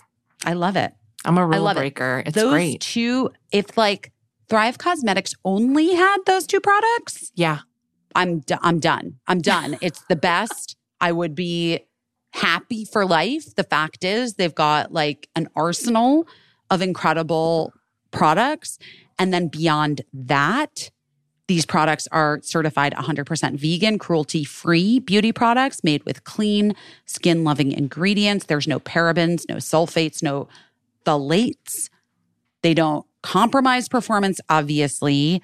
And the reason why they're called Thrive Cosmetics, and cause is spelled C-A-U-S-E, is because a part of their mission, every purchase supports organizations that help communities thrive, such as those battling domestic abuse, homelessness, cancer, and more. We personally went through the list of all of the organizations that Thrive Cosmetics supports and gives to make sure that nothing was problematic, guys. I just want to tell you that. We did that for you. You don't have to do it. You might want to. I'm just telling you, we did it. Because I also was like, this mascara is too good. Liquid Lash Extensions Mascara, guys. Get it from Thrive Cosmetics. Okay. You have to try Thrive Cosmetics to see for yourself. Right now, you can get our exclusive 20% off your first order when you visit thrivecosmetics.com/best. That's Thrive Cosmetics, THRIVECOSMETICS.com/best for 20% off your first order. What's interesting for me is you were saying that you hate gatekeepers. I think Busy and I feel the same way. And also, like the story that you're describing where there's a focus group and everyone pins the dial for this character, Penelope, that you're creating, you know, sort of like you're bringing something. All they wanted was to balance out the gender. And here you brought this like quirky realness and freshness in your own clothes and your own glasses that they weren't planning on. And it suddenly like became undeniable to gatekeepers. You know what I hate even more than gatekeepers? I hate gatekeepers that deny something that is undeniable. Like I hate when a gatekeeper is told by the masses, no, everybody actually really likes this thing. We're into it. We are hungry to see this. And they're like, no, in my expert opinion, the 1,000 of you are wrong. You guys stop talking about yourself. I mean, but really, no, it really is. But I do believe there are gatekeepers that don't want people to know. It's almost like they don't want people to know about this kind of a show, or they didn't want people to know. There was a producer at Criminal Minds that would look at me, like he'd shake his head. He'd look at me and he'd say, I don't know why you test so well. And he would be mad about it. Like, and I didn't understand. He fucking said that to you? No, he would That's mumble, wild. like it was the weird, and I didn't know what it meant. And I would go to people like, what is that? And then you find out there were actors, not any of the people that we know, none of them we cherish and love and hold them dear, that were angry that I was there, that were like actually like mad that someone like me, who somebody this is ages ago, said they wouldn't take publicity pictures next to me because in real life, I wore too many non-natural fibers. And I remember being like hurt, but not understanding. And then going back and looking at my closet and being like, oh, she's not wrong. She's not wrong. She's right. Oh my God. But also like that sort of rage of like, you don't even know the fucking lingo. You don't know anything. Like you're just this weird little gutter rat. Like the rage that people get by that, like, you got in. And I think it comes from what you were saying before. A lot of times, namely women, game and don't like that, like, how fucking dare you? You've gotten in and didn't have to play the game as much as I did. And like, we all played the game, but like, I might have not been the role that you were in it, going back to like your guys' Jenny Slate interview you had. I remember you guys talking about like, whether you were a bro or whatever, and having to code switch around all that, like, it's interesting, the people that you encounter in Hollywood land and everybody's feelings. And you have to learn, like, don't take any of it personally.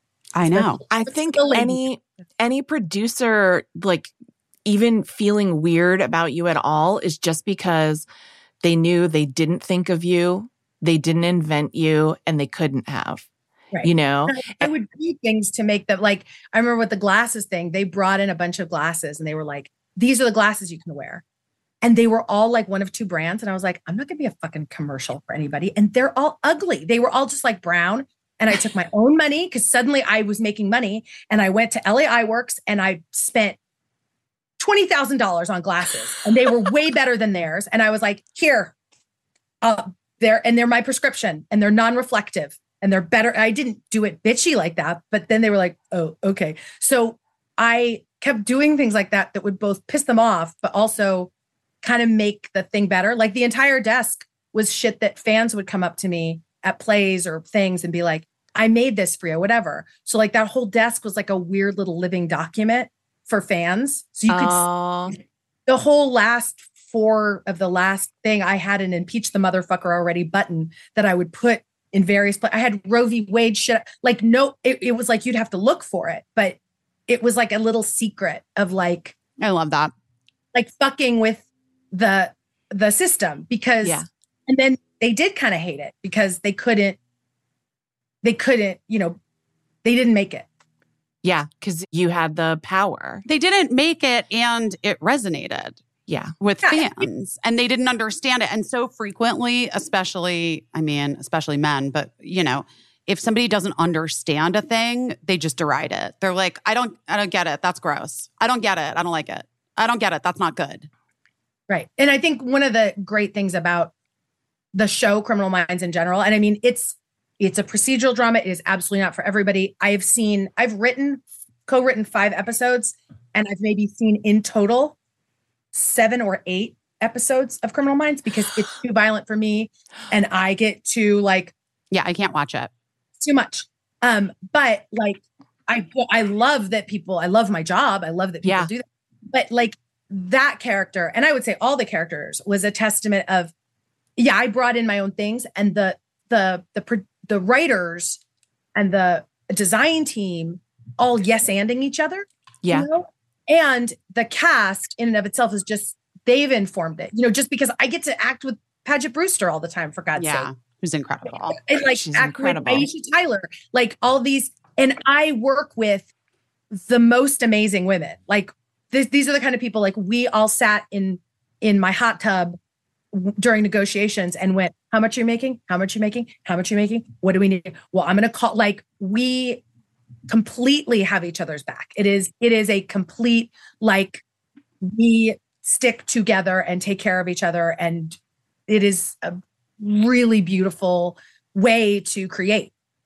Well, I thought this was really interesting and really courageous of you. You had a co-star and friend who was let go from the show, and you participated in the protest and petitions to bring her back. Yeah, they fired Paget and AJ, which was dumb. And they figured out it was dumb because they had to bring them back. Yeah, I was going to say. Super dumb. And then it, Hollywood is so weird because when I first started on the job, I was making way less than everybody because it was my first job. And then when AJ left, because she was gone and I had been there now for a period of time, I was making more. But she had been making more than me before she left. And she worked way more days than I did.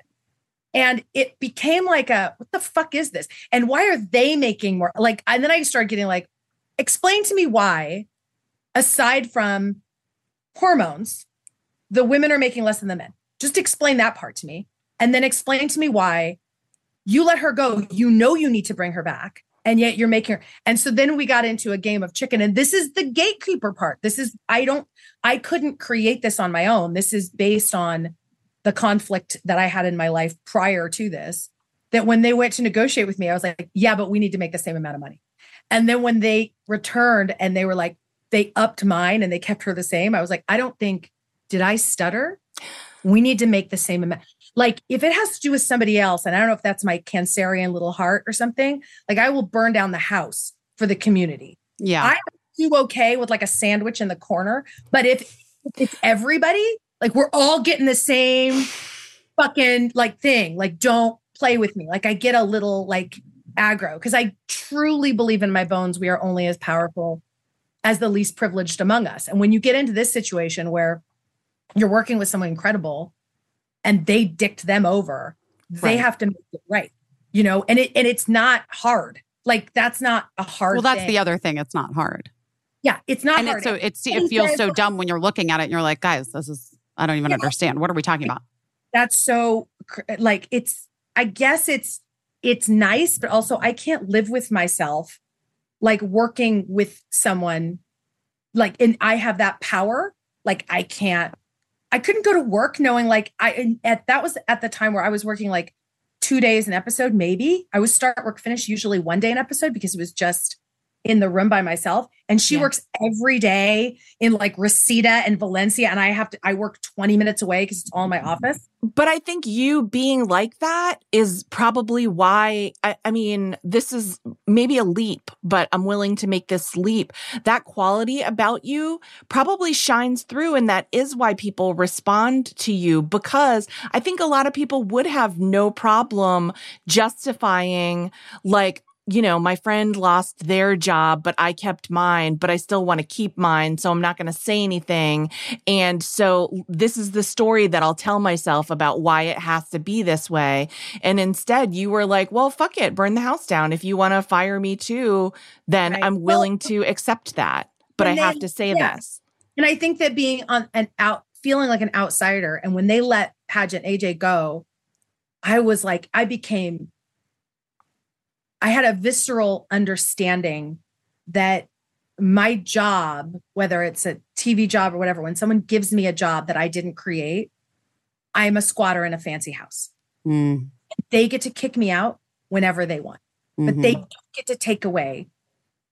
I'm still an artist. Like I'm still me, and you don't fuck with that. Like, and so that when they left, I was like, oh, you could do that to me. You could do that to anybody. The way that they treat that sort of you're disposable when you've decided by some sort of metric, whether it's one guy in power making an arbitrary decision that he decides that this person is unnecessary or not. Like when you realize that, it was like, oh yeah, that could be me. You know what I mean? I'm not, I'm not special. It's special that, any of us, anybody out in the world can get out of their own way and have access enough to whatever your creative spirit is that makes your heart sing. And it's special that you get paid for it. But also when they could take that away from them, it was like, that you could do that to me. So what's at the end of the day, and you probably will, like at some point. Oh, absolutely. Yeah. Right. And especially like there was a whole thing about why they got let go. There was this whole it seemed like what they wanted to do was they wanted to take them out because what they wanted to do was bring in sort of like, we'll bring in some young, fresh, beautiful, and they don't do that to men, but it's this. They do not. That we get told like when we're young baby women that like, oh, you're so valuable and special. And then you get to a certain age and then they start like throwing you out, but they don't throw out men like that. Like they keep the men. So it's very, it's just a thing I always want to remember. Don't get tricked by that. And don't get tricked that you're not special because you're not this little baby woman. Like baby women are very special, but like all the women are very special, like equally, and have the same range, if not more, if you take we are all the ages we've ever been, all of that. But like that idea that they wanted to dispose of them because the question was they might not, provide what they were supposed to in terms of their juiciness as a female being is like, that's not true. That's a lie. Yeah. Right. And it's a lie. We get told so much that television lets you believe it, but it's a lie. Like in life, I don't live like whatever somebody told me 51 was going to be, I'm getting used to it. I turn 51 next week. So I'm practicing. Next week. Happy birthday. But like whatever people told me this was going to be, like me was going to be here, it's not. They were lying. Sure. You know what I mean? To kind of keep all of us ladies like in our place or something, I think. Yeah. Yeah, I agree. What you're saying reminds me of like an epiphany I kind of had early on, like in my early jobs, people saying like, we're a family. This is a big family. Oh my God. I just had this conversation with someone the other day. And then like suddenly a really important member of the family just got fired, like surprise fired. And I was like, oh, do we fire our family? How does that work?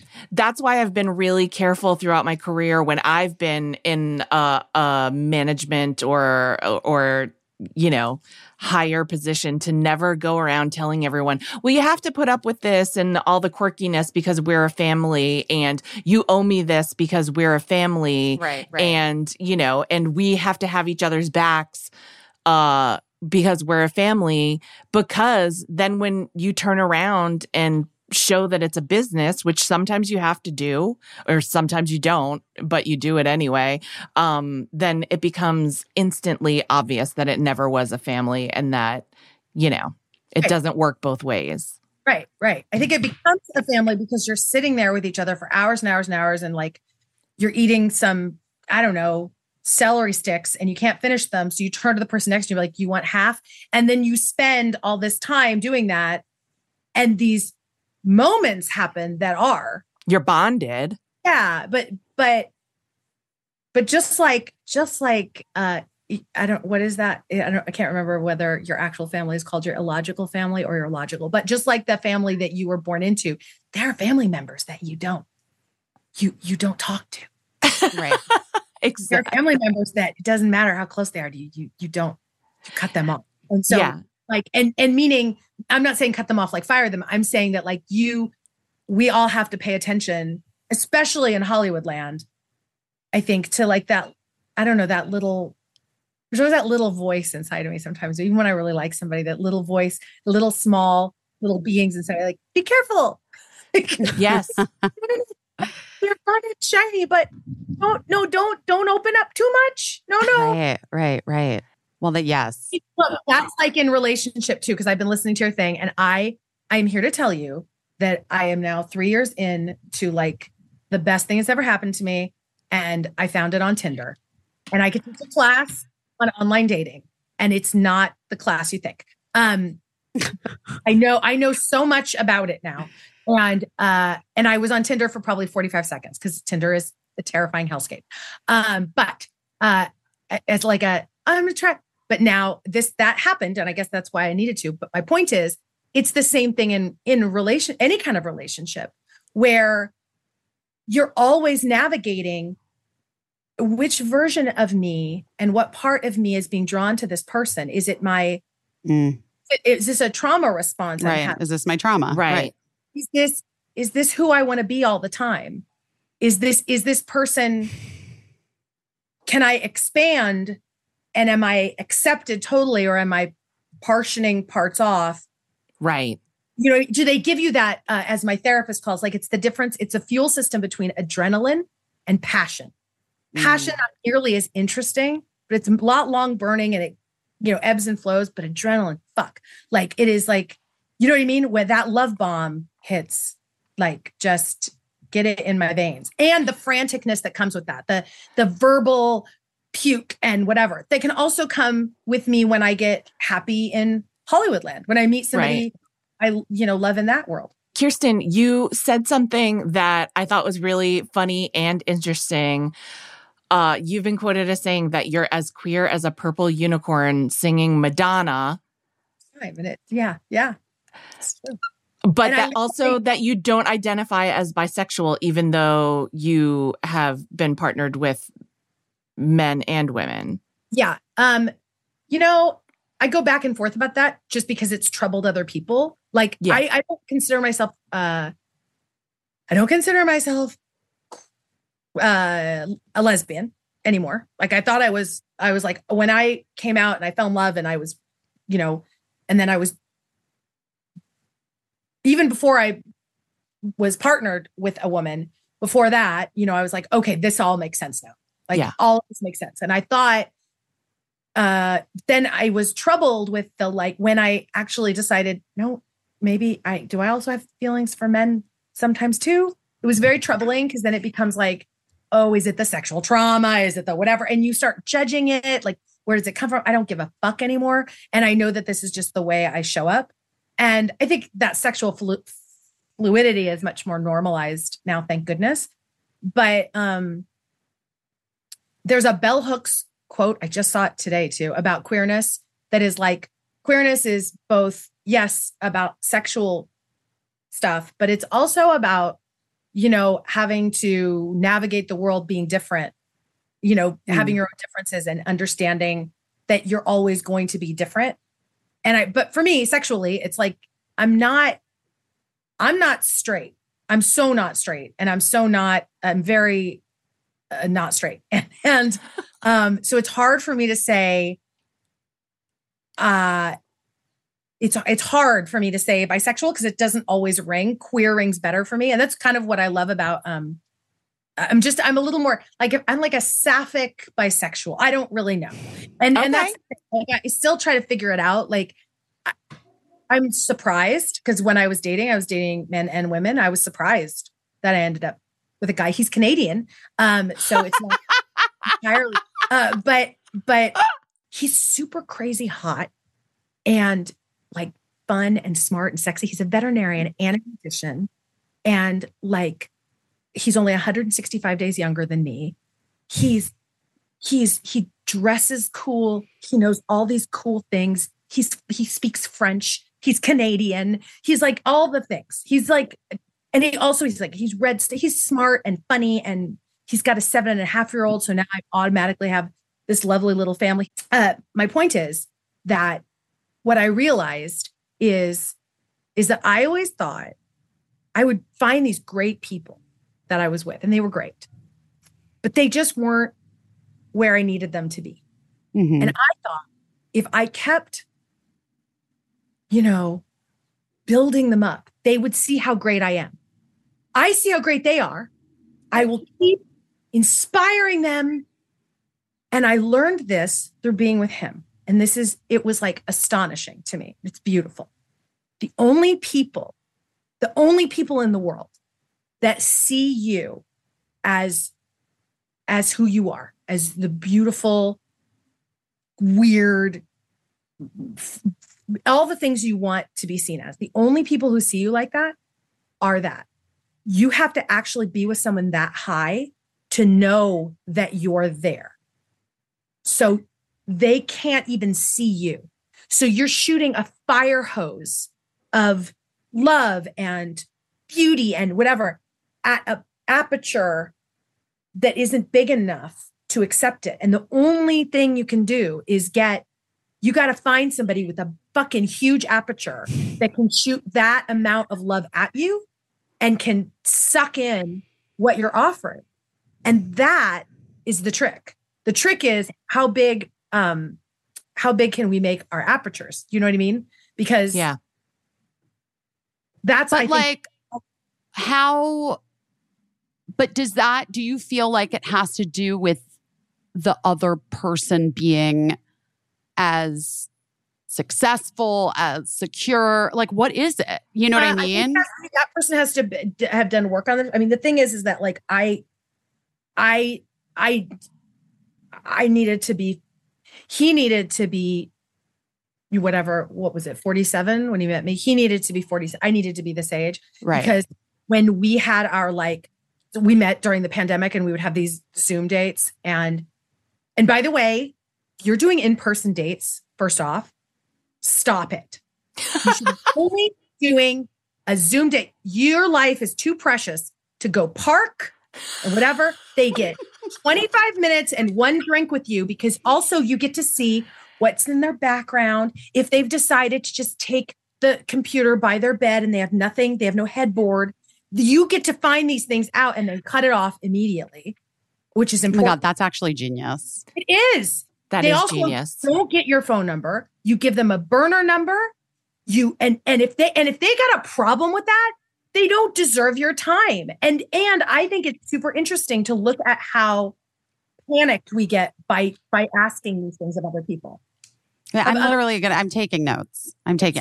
Where do you get a burner phone, guys? This right here is up there with a Google voice number. Yeah, you can get a fake number on your phone. On your phone. Right. Okay. Yeah. And the only thing is it'll come up green, but fuck that. They haven't earned the blue yet. This is up here with advice that I heard Margaret Cho once give, where she was like, find out what colors suit you that you look good in, then paint your whole house those colors.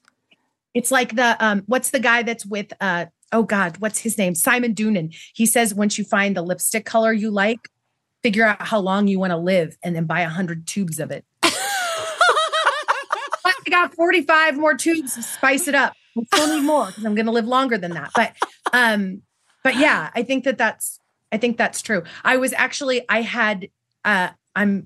pals with Debbie Millman and Roxane Gay, and I was telling them all of my stories. We were sitting at dinner. These are our couples, our double date partners. So me and Steven, this is what I mean by we bond with other lesbian couples. And so we're sitting there talking, and I'm telling them all the things, and they were like, you have to write a show about this, which is how Bits started, how my whole idea about Bits started. Because I was like, I do need to write a show. So I've been writing, because what I would do is I would go on dates, which I recommend you do. When you go on a date, get your phone and make a voice recording of what happened. Tell yourself what happened, because you will write that story. You know what I mean? We rewrite those stories to fit up. You want them to fit, they fit these things, and then you try to build it up. There's just so much stuff that people do. I think, well, it also depends on what you're going for. Because I was never going for I can't have sex with someone unless I know. Girl. Yeah. I need to have a conversation with you. I need to know what your teeth do after. I need to know what you smell like when you get nervous. I need so much information Same. before I'm going to get that close to you that like, I'm not, online dating becomes it's like mostly weeds. You're like wading through, you know what I mean? And I'm also a person that can't tell if someone's cute or not until after I've had a conversation with them. So, same too. Also, 100. like, they're so hot. I'm like, huh? What? Like they are? I can't, no reference, which is probably why the whole thing with me and Shamar, which is why I think I had that job for so long, is that I flirted on the show with this guy, Shamar Moore, in completely inappropriate ways. But I had no idea for a few months how cute he was. How legendarily hot Shamar Moore is. Not show up for me at all. And like, and so it made him hustle. You know what I mean? Now don't get me started. He wasn't used to it. I think if someone is like turning on another thing about me, oh my God, I'll just here, it's embarrassing. And we are both Cancers. What's your rising? I'm Leo rising. Oh, I'm a Libra. I'm Leo. No, I like it. But like that is we have very similar things. We have very similar things. I have like the weirdest thing with people also, like if I love someone and not even romantically, like if I'm like really like fucking love a person, I can't see if like, for instance, they do too much plastic surgery to their faces. I literally can't see it. And people will be like, oh my God, how did you not? And I'm like, I don't know what the fuck you're talking about. They look incredible. This is bringing up a thing. This is bringing up a callback to what you were saying about the purple unicorn and that at the same time. Because you said that, I was like, I'm going to tell you this. So when I was with Finney, who's now like my best friend, who I was with for a long time ago. I remember he was like, you got to see the show. And we got the DVDs of Freaks and Geeks. And this is when I was coming out and stuff. And I had a hard time watching it because I was both scared, I was terrified, and turned on by Busy Phillips. I was terrified. And also I couldn't tell if I wanted to be her or have sex. I was angry and upset and confused. And I remember flash forward to whenever that was at Largo, when you first came to do Thrilling Adventure, and I was doing it that night. I was the first person there. I'd gotten there early, and she walked in, and I really mean this in the third person because now it's like, oh, that's Busy and life. Yeah. Like she walks in, and I was like, oh God. And I turned into myself at elementary school, where I used to like bond with like the hot girl that I wanted to not sure if I have sex with. And all I would do is try to facilitate her getting with the guy she wanted to be with so I could hear about it. Right. If I would him or like, and I just felt so terrible and creepy and like Mr. Tumnus about it all. And I remember you coming in and not knowing where the wine was. And I was like, it's right here. And then always important. Always what I was looking for. Calm down. And so it's funny because when you were saying like, I sometimes with people, I can't tell. I talk to my therapist about this a lot. Like, how do you admire? How do you have a crush on someone? How do you look up to someone and still feel your own power? How do you do that? How do you, because I decide that it becomes hierarchical. Thank you, fucking capitalistic patriarchy bullshit. Mm-hmm. Like I decide it becomes like, someone has to win. And in order, it's show of love means you win. You know what I mean? A show of love means they have the stuff and I don't. And so I will support instead of just be my own other bright, different version of, I'm seeing in my mind right now, different colors of My Little Ponies with little gems, like be my own. God, yes.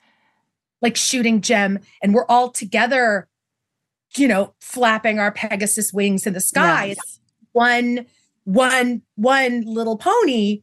It's all now all the women, all the colors, they're shooting, but I think that's true also in relationship. Like, how do you be like, fucking, I'm into you and I'm all about it. And I so into your expansion, whatever. And you know what else I'm fucking into? Me. And I knew that actually when I met my beloved, I remember we were having a text exchange before like we talked, which also I think they get like max 3 or 4 texts because people can trick you in texts.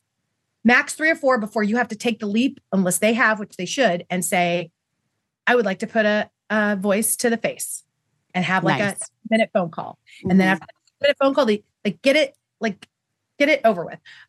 But we were talking and he said, what do you think all this online dating thing is? It's like terrifying, right? And I remember writing him. And when I was done writing the text, I'm feeling like it doesn't even matter what happens with this. I just know that something is, Kirsten has graduated into something she wanted to be. Because I said to him, I resigned. I said, I'm rare. So I'm pretty resigned that it's going to be rare for me to find somebody. But I believe that for me, the pursuit of primary partnership is a sign of health. So I pursue it. But I'm a really good girlfriend, boyfriend, husband, wife, partner to myself. So I'm not going to be with anybody unless they can improve upon the really great life I already have. And I meant it. That wasn't like lip service. That was, I mean that, like, because women, we do better anyway by ourselves. And 100%. like, I can be perfectly happy. I can have all of the orgasms with just me on the bed with the cats, not using the cats, but just nearby. We get it. I understand. I personally kick them off, but I don't know. There's something Victorian about it, man.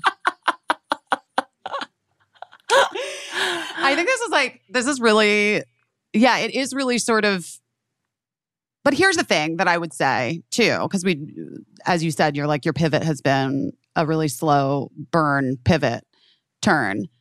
I would say for a person who has had a great deal of trauma in their life and specifically like sexual trauma, to even just hear, I mean, I'm talking personally for myself, also our listeners and, whatever, like to hear that you at this moment in your life are like, I did it. Like I broke through and I have the partner that I want and I love myself in the way that I mean, I don't know if there was a point at which you were like, I'm never going to love myself in that way, but I can imagine that there might have been.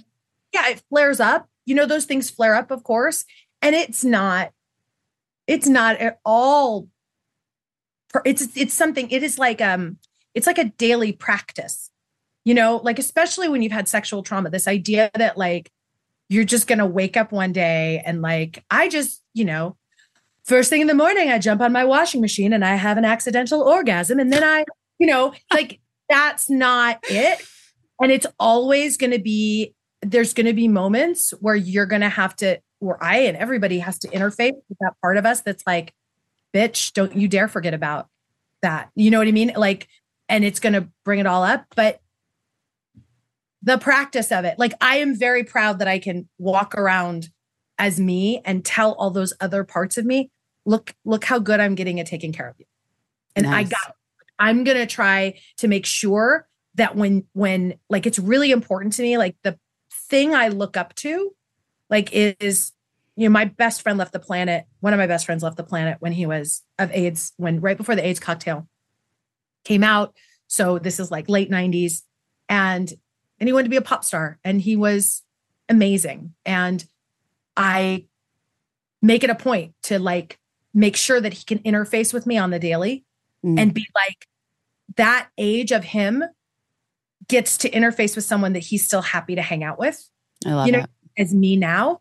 And I want, 15-year-old me to be able to look at me and be like, she's cool. Like that's very valuable to me because I trust her more than I trust almost anybody. You know what I mean? Like, it keeps me able to stay earnest and stay open and not shut down in those ways I think that can happen that we get told is supposed to happen as we get older. Yeah.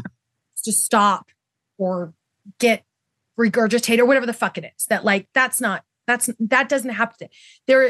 the sheer fact, as far as I'm concerned, the sheer fact that you want something, so I don't care how old you are, I don't care what's happened to you, the sheer fact that you want something is proof that you should have it. Now, it might not be the proper nouns of what you think that thing is, but the energy of it, the essence of it, you have the right to have it daily. And you know you're supposed to because you wouldn't want it if you weren't supposed to. You know what I mean? So like, to me, the whole point of life is like, figure out what it is that you're like, I have to do this. And then how do you recreate that? Especially those of us that have sexual trauma, because that is the way to take back and show everybody up, is to like have a delicious life where you're just too busy enjoying yourself to make I'm too busy alchemizing the shit that happened to me. Like I'm trying to make something that I like with the stuff that I don't like. It keeps me very occupied, but it's really good, solid, worthy work that I think keeps you based in the community and happy, you know? Kirsten Vangsness, I love that. You gave us your pivot. You shared a lot of really intimate things with us, and you also gave us amazing advice, a couple pieces of amazing advice. Dating advice. Take to the bank. I'll go back and listen to it because sometimes I go into a fugues. I can't remember. Look, and I hope I did. I might, if you saw my computer, it's covered in Post-its. I have to remind myself. See, look. See, my peers. So in case I got scared. Isn't that nice? That's such a great, I love that. I love that. And I don't have it's so funny. I moved, this is in my new apartment, and I don't have my stuff up yet that I like normally look at when I do the podcast. And because I have things like that too. I got to put them up. You just reminded me. Very Kirsten, nice. I have behind my computer check stubs from Joan Rivers with little notes on them from her.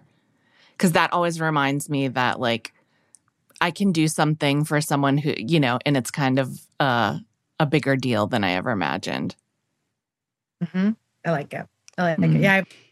And my Tori Amos candle, and I'm ready to go. I love her. Tori. We all love Tori. I'm seeing Tori this week. Are you really? God. Yeah, New York. Seeing her at the end of July. At the Greek, right? So exciting. She's the best. Okay. All right. We should let you go. We are going to let you go. So much of your time. We really have. Kirsten, thank you so much for being here with us. My pleasure.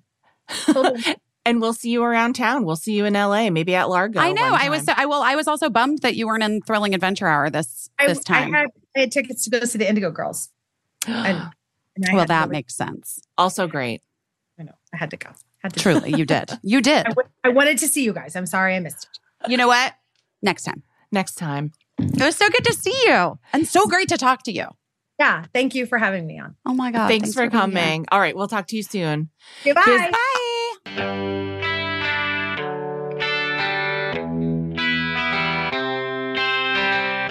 Smalls. We got the kitty Smalls. We got them the new food. Do they love it? They do love it.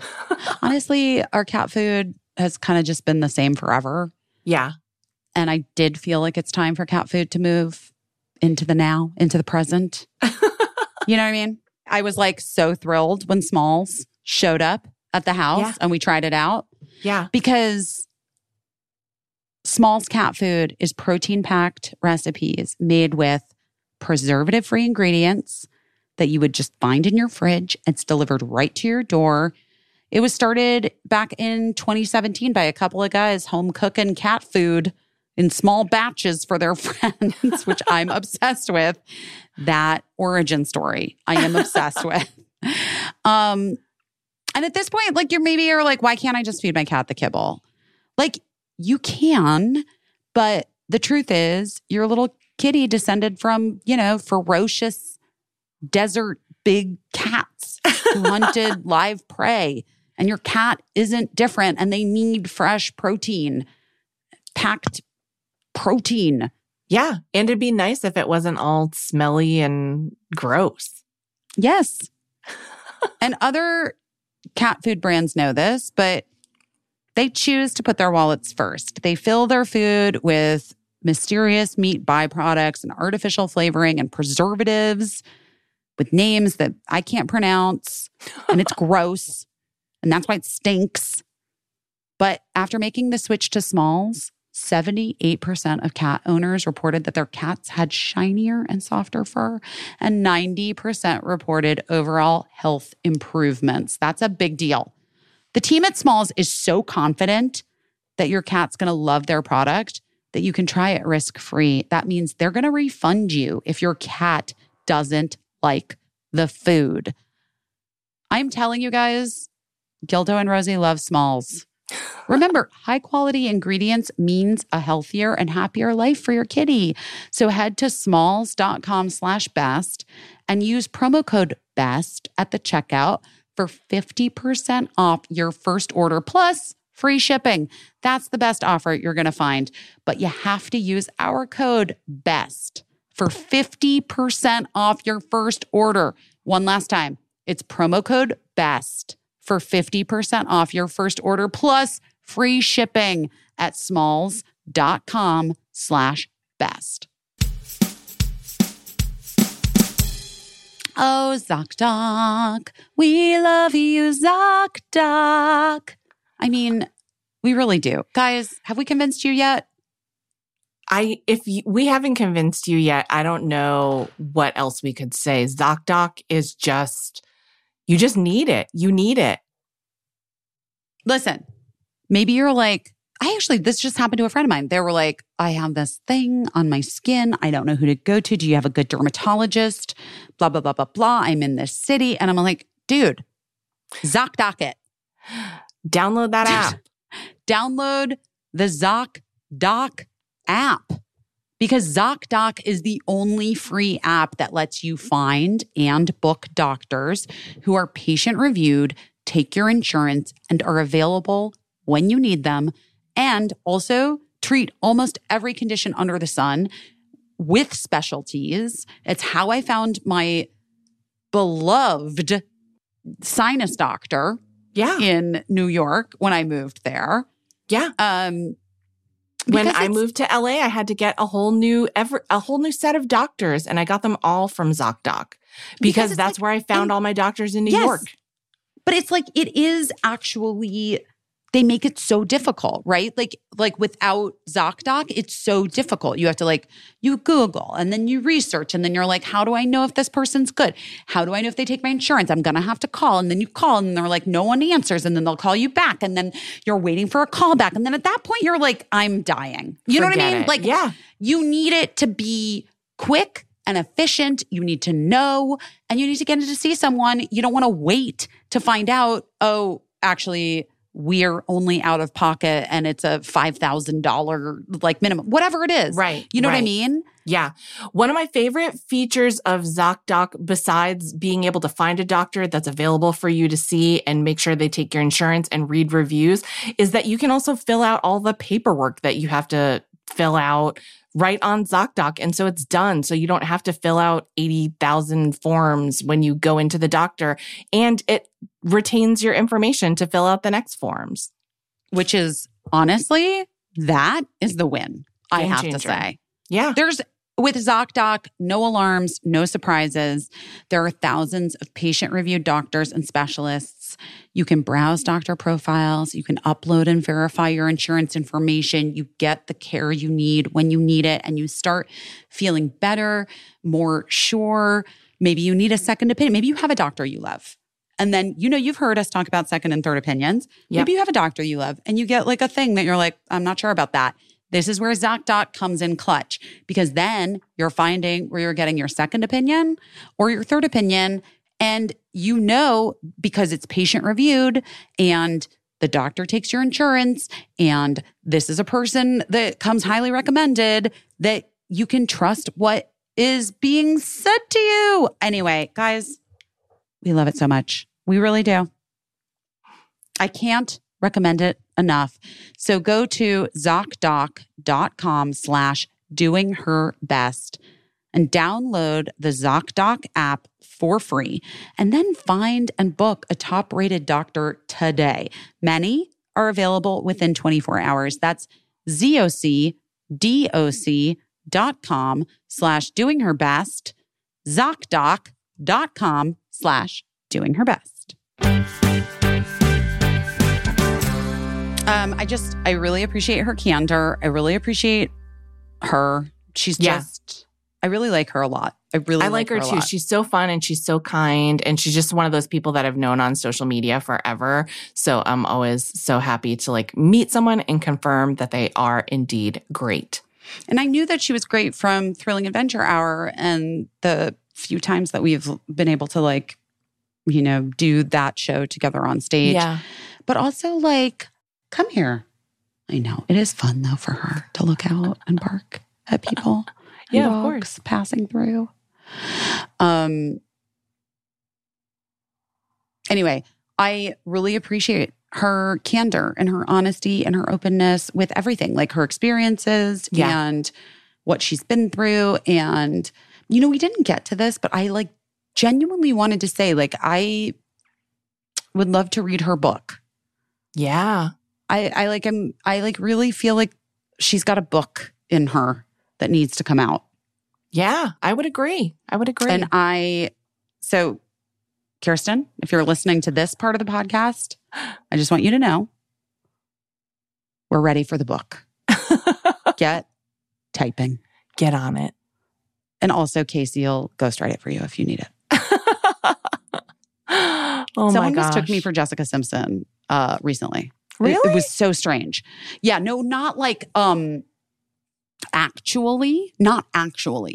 Yeah. But sort of like almost like theoretically. Like they theoretically mistook me for Jessica Simpson because he was like, oh, I'm such a huge fan. And I was like, oh, that's so sweet. And he's like, I loved your book. And I'm like, thank you so much. And he's like, my friend was your ghostwriter. And I was like, well, no, he wasn't because I didn't have a ghostwriter. I wrote my own book. Right. And he was like, oh, wait, what? No, oh, no. I'm thinking of who's the girl? Who's the one? And then he like made me help him remember whose book his friend ghost wrote. Yes. You know? Well, whoever helped her with that book, it was great. Well, it was this guy's friend. Yeah. Yeah. Who was eating lunch across from me. And then he was like, your book was great too. You didn't have any help? And I was like, no. And also, stop being rude. What the fuck is wrong with you? That's like, so funny. People are so weird. Okay. Tiny beret. Okay. So here's the story. You guys know I have like one of my close friends is going through treatment for we haven't talked too much about it. I don't, because she doesn't really want to talk, like, and I'm just, sure. But one of my friends is really sick. And I fucking love her so much. And she's like the best. Yeah. The fucking best. And I mean, Gina with this toy in the background, but whatever. We'll just let her, we'll let her be. She's having a moment. And our other friend, Christine, friend of the pod. You can follow her on Instagram, Chrissy B. Chrissy. The cutest, has the best fashion. The three of us have been really, really good friends since high school and went on that Europe trip together that I'm writing the movie someday. Someday is happening. It's happening soon. This is the moment. I'm doing it now.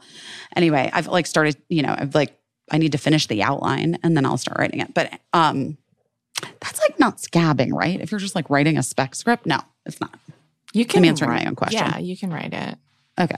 Yeah. You're not being paid to write something. Also, I'm not in the fucking Writers Guild because I never met the points system or whatever. Right. I'm like close. Right. Okay. Anyway. One of the reasons why I was back in New York was that I could go visit my friend. And we had coordinated because Christine was also going to come from Arizona. And so we could all be there together. and hang out. And so flashback, last month, Christine, who posts the cutest outfits, and she puts together things from like Target and like whatever. She's like just she's just cute and fashionable and the best.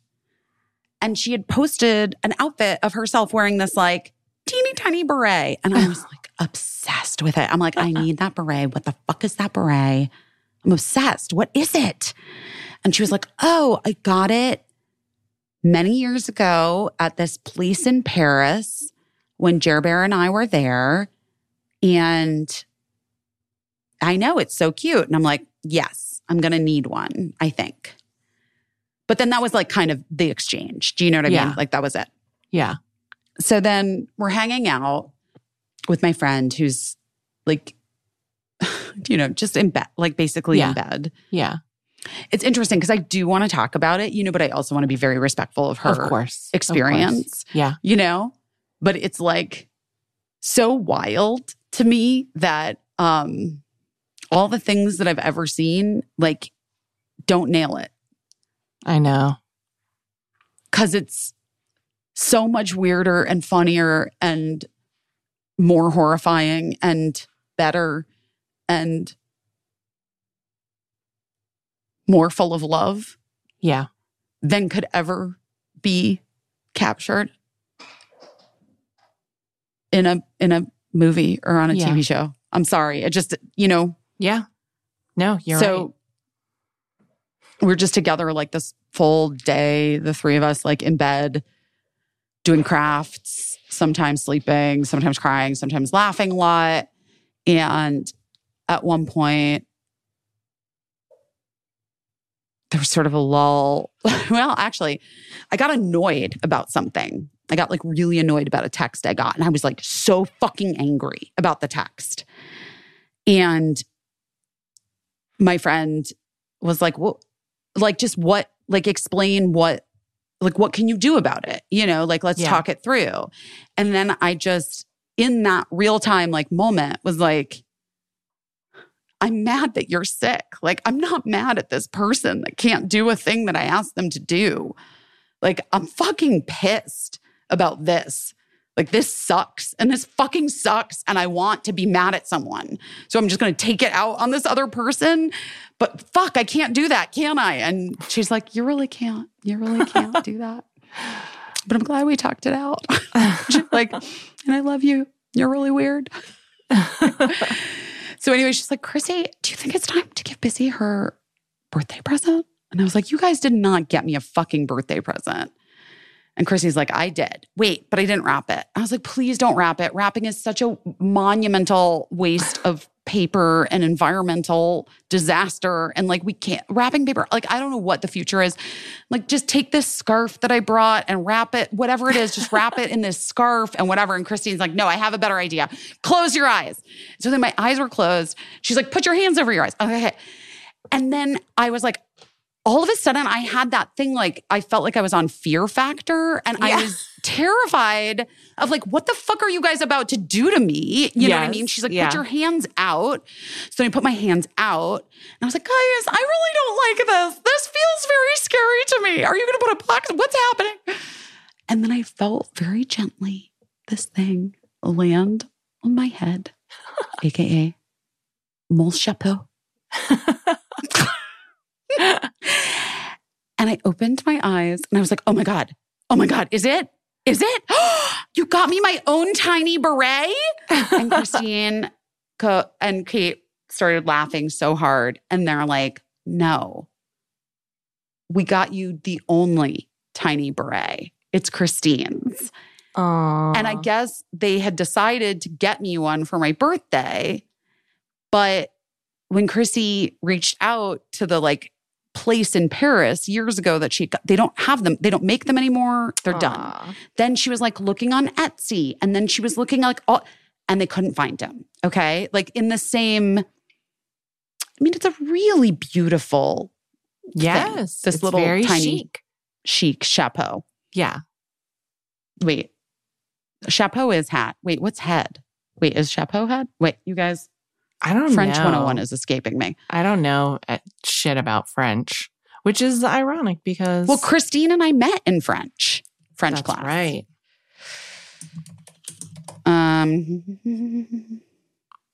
Is it... I don't... La tête? Oh, yeah. La tête is head. Chapeau is hat. Okay. So, le petit chapeau. No, chapeau. Chapeau. Wait, anyway, guys, don't fucking come for me with my French. I literally took it in high school for 3 years. Have not uttered a word since getting this little chapeau on my tête. Yeah, because tête-à-tête, right? Yes. Tête-à-tête. Head to head. Anyway, you guys, okay.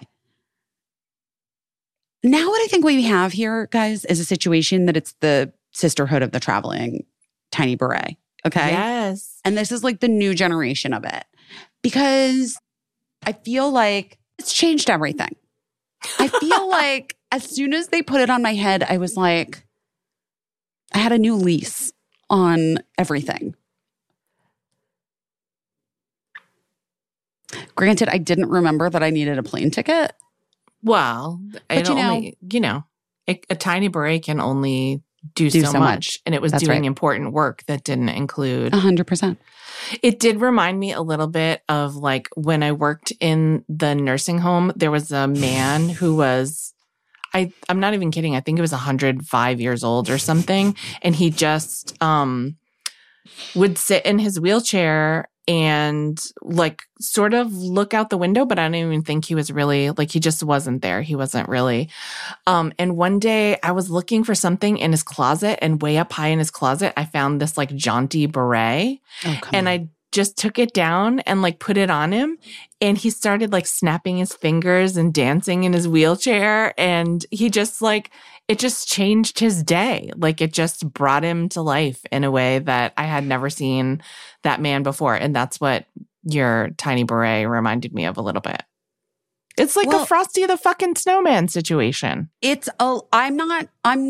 don't want to be like super hyperbolic about it, but I do think there's magic involved. Okay. And I do like, I recently, AKA last night, I had a fucking rough night last night, but whatever, that doesn't matter.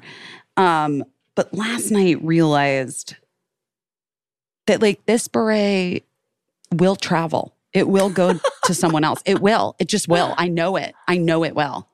Like I'm ready for it, but it's not, but it's mine still. Like I still need it. Yeah. But there will be a moment, and I will know the moment when it's time to move on. The beret will move on, and it will go to someone else who is deserving of / it's not even deserving of, like needs the beret's energy, the tiny beret. And I have to tell you, yesterday morning I was talking to Michelle on the phone, and we were catching up because she was driving. She had like kind of a long drive. And she wildly did not have the kids with her, the many, many baby children that she takes care of now. Yeah. That she birthed. And we were like, we were talking about a bunch of stuff. And then I told her a bit about the tiny beret. And she was like, I'm going to need to see a picture of this. Like, you have to send me a picture. And we were talking. And then she's like, okay, I'm pulling in. I love you so much. Let's talk this week if we can. Blah, blah, blah, blah. Schedules. You know, like when you are with, like when you have friends who like, they're in the moment and they're the season in their life of like such small baby children and chaos that like you have to schedule the times in which you're going to catch up. So we're going over that. Okay. I'm like, I'm going to send you, as soon as we hang up, I'm sending you the picture. I sent her a picture. 3 minutes later, the phone rings. It's Michelle again. And she's like, I'm so sorry. I just had to call you back. I don't know if it's the tiny beret. What the fuck is happening? You look radiant, like a new person. And I was like, it's the fucking tiny beret, Michelle. And she's like, well, I love it. I love it so much. And it's perfect. And I love it. And I love you. And I was like, thank you. She was like, I had to call you. I couldn't text you. I needed you to know that I like recognize the difference in your soul from the tiny beret. And I was like, that's a real friend, guys. Wow. A real fucking friend. Oh my So gosh. anyway, that's kind of the story of the sisterhood of the tiny beret. I love It's it. happening. And guys, I don't know who's getting it next and I don't know when, but it's not yet. Just It'll just know. reveal itself. Yeah. It will reveal itself in due time. It might be Casey. It might not be. Might Who be my knows? other friend, our third in the group. Yeah. Who Might knows? be Emily Beebe. We don't know. We don't know. Would Emily Beebe wear it for magic? Or do you think she would be like, So hard to know. But the It's tiny hard to know. beret is something that I think none of us can deny. yeah, I also don't think it needs to be a woman. I don't think it needs to be, I think it can be just a person who needs the tiny beret. I don't know who it is. we don't know. We don't know. But what It's the probably, moment, probably not Mark, but you don't know. but we don't know. The moment will reveal itself. I know I could spot the magic in the tiny beret because I immediately Googled to see. I knew that it was like a one-of-a-kind item because I immediately Googled to see if anyone was selling like a small beret, and I couldn't find it anywhere. So, This is what I'm saying. This is a magical. yeah. We are in the book right now. You know what I mean? We're in the book. Yes. And so we're in this chapter where I have the tiny beret and I'm so excited about the possibility for the next bits of this chapter, Right. to which I find myself at the inevitable point when I don't need the tiny beret anymore.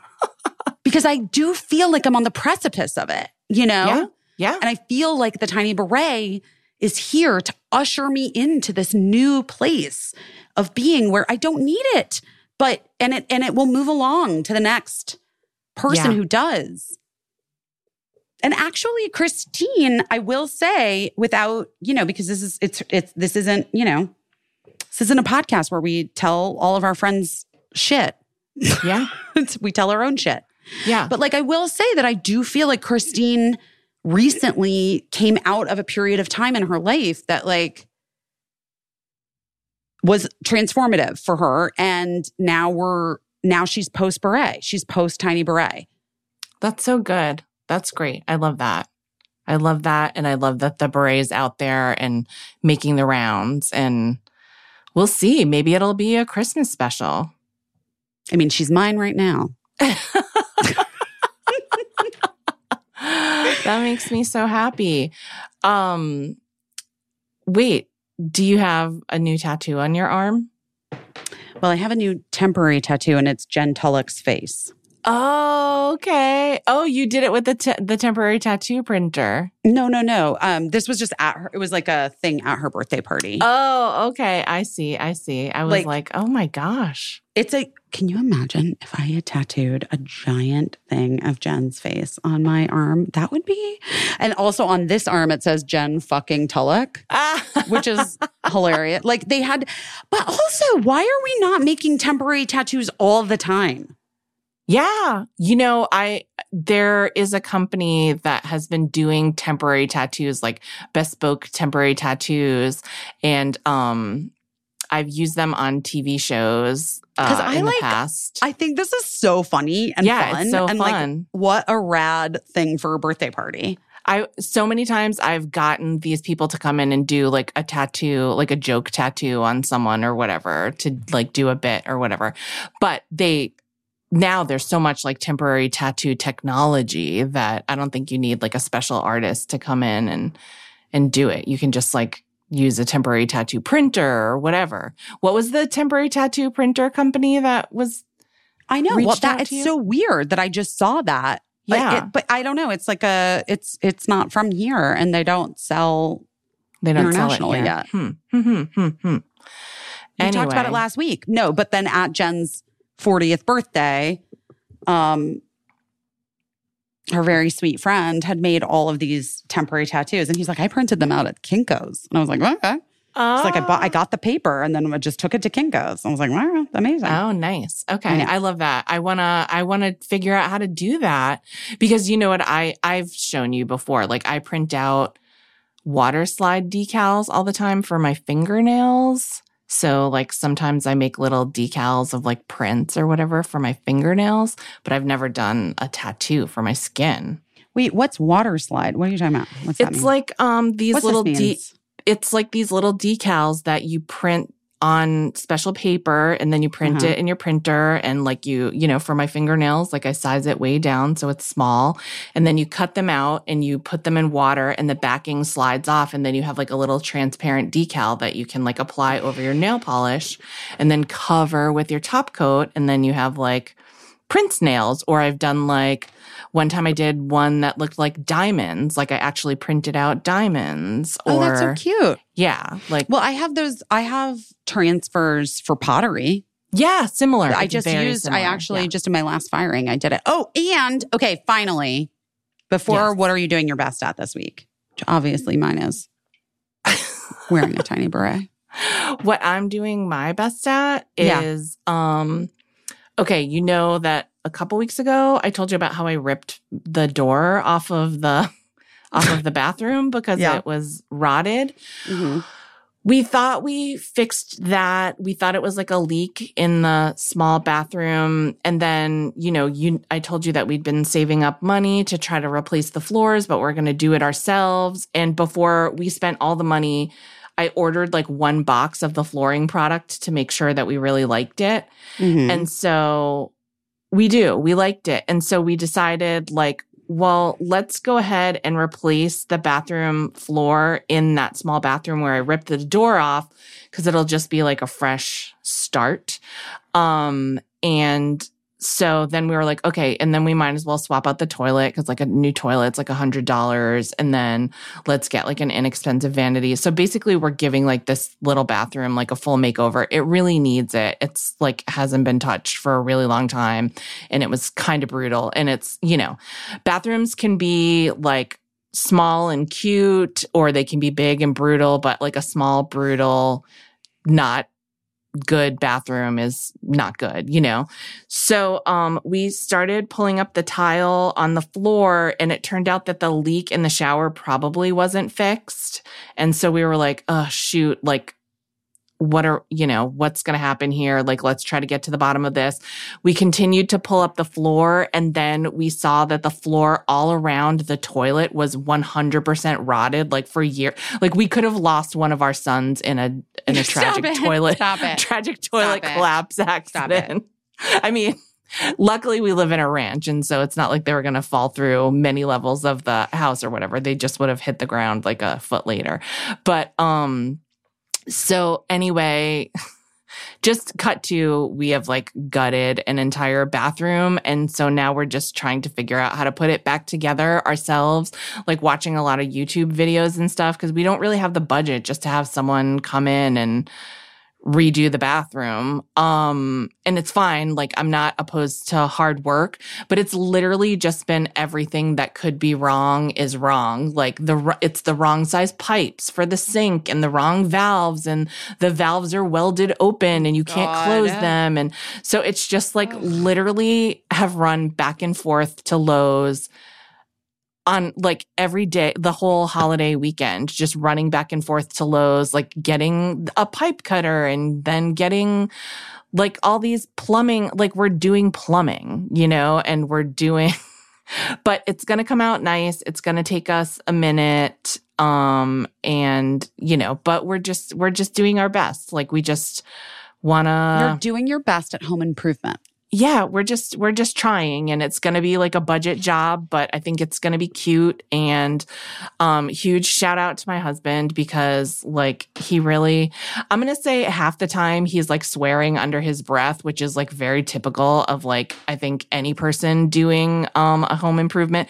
That shit like really stresses me out when I just that vibe of like that someone's unhappy and they're like cursing under their breath or whatever, like that just really, really is like, it's hard for me to manage. Like, I just want to do something to fix it. So that's not a great feeling for me. but people are allowed to swear under their breath when they're doing something that's fucking annoying. And like, I just have to deal with it. But I will say that like my husband was half the time he was swearing under his breath, but the half the time he was like laughing and cheerful and like, it was just really sweet. And then he was like, I started weirdly watching Sex in the City because like I never watched it. No. Oh, the original? I've never watched an episode of Sex in the City. Come on. Not a one. That first episode is so fucking bad. I'm sorry if you started with that one. I started with episode 1 and I've just been watching it. And I'll tell you why. My mom, my super religious Disney Channel loving mom, watched Sex in the City. She was like into it, which is so funny. And she would try to tell me about it once in a while and then be like, oh, I know you don't watch it. You never watched it. And like, I like Sarah Jessica Parker. And it's been so fun. I saw my friend Tommy Crudup was in one scene. Billy Crudup's brother, also a very handsome actor, but also like a television producer who I worked with at the Rosie O'Donnell show. I've seen like so many. It's been really fun. But anyway, like a couple times I tried to help my husband and he was like, you just go watch Sex in the City and like tell me what's happening.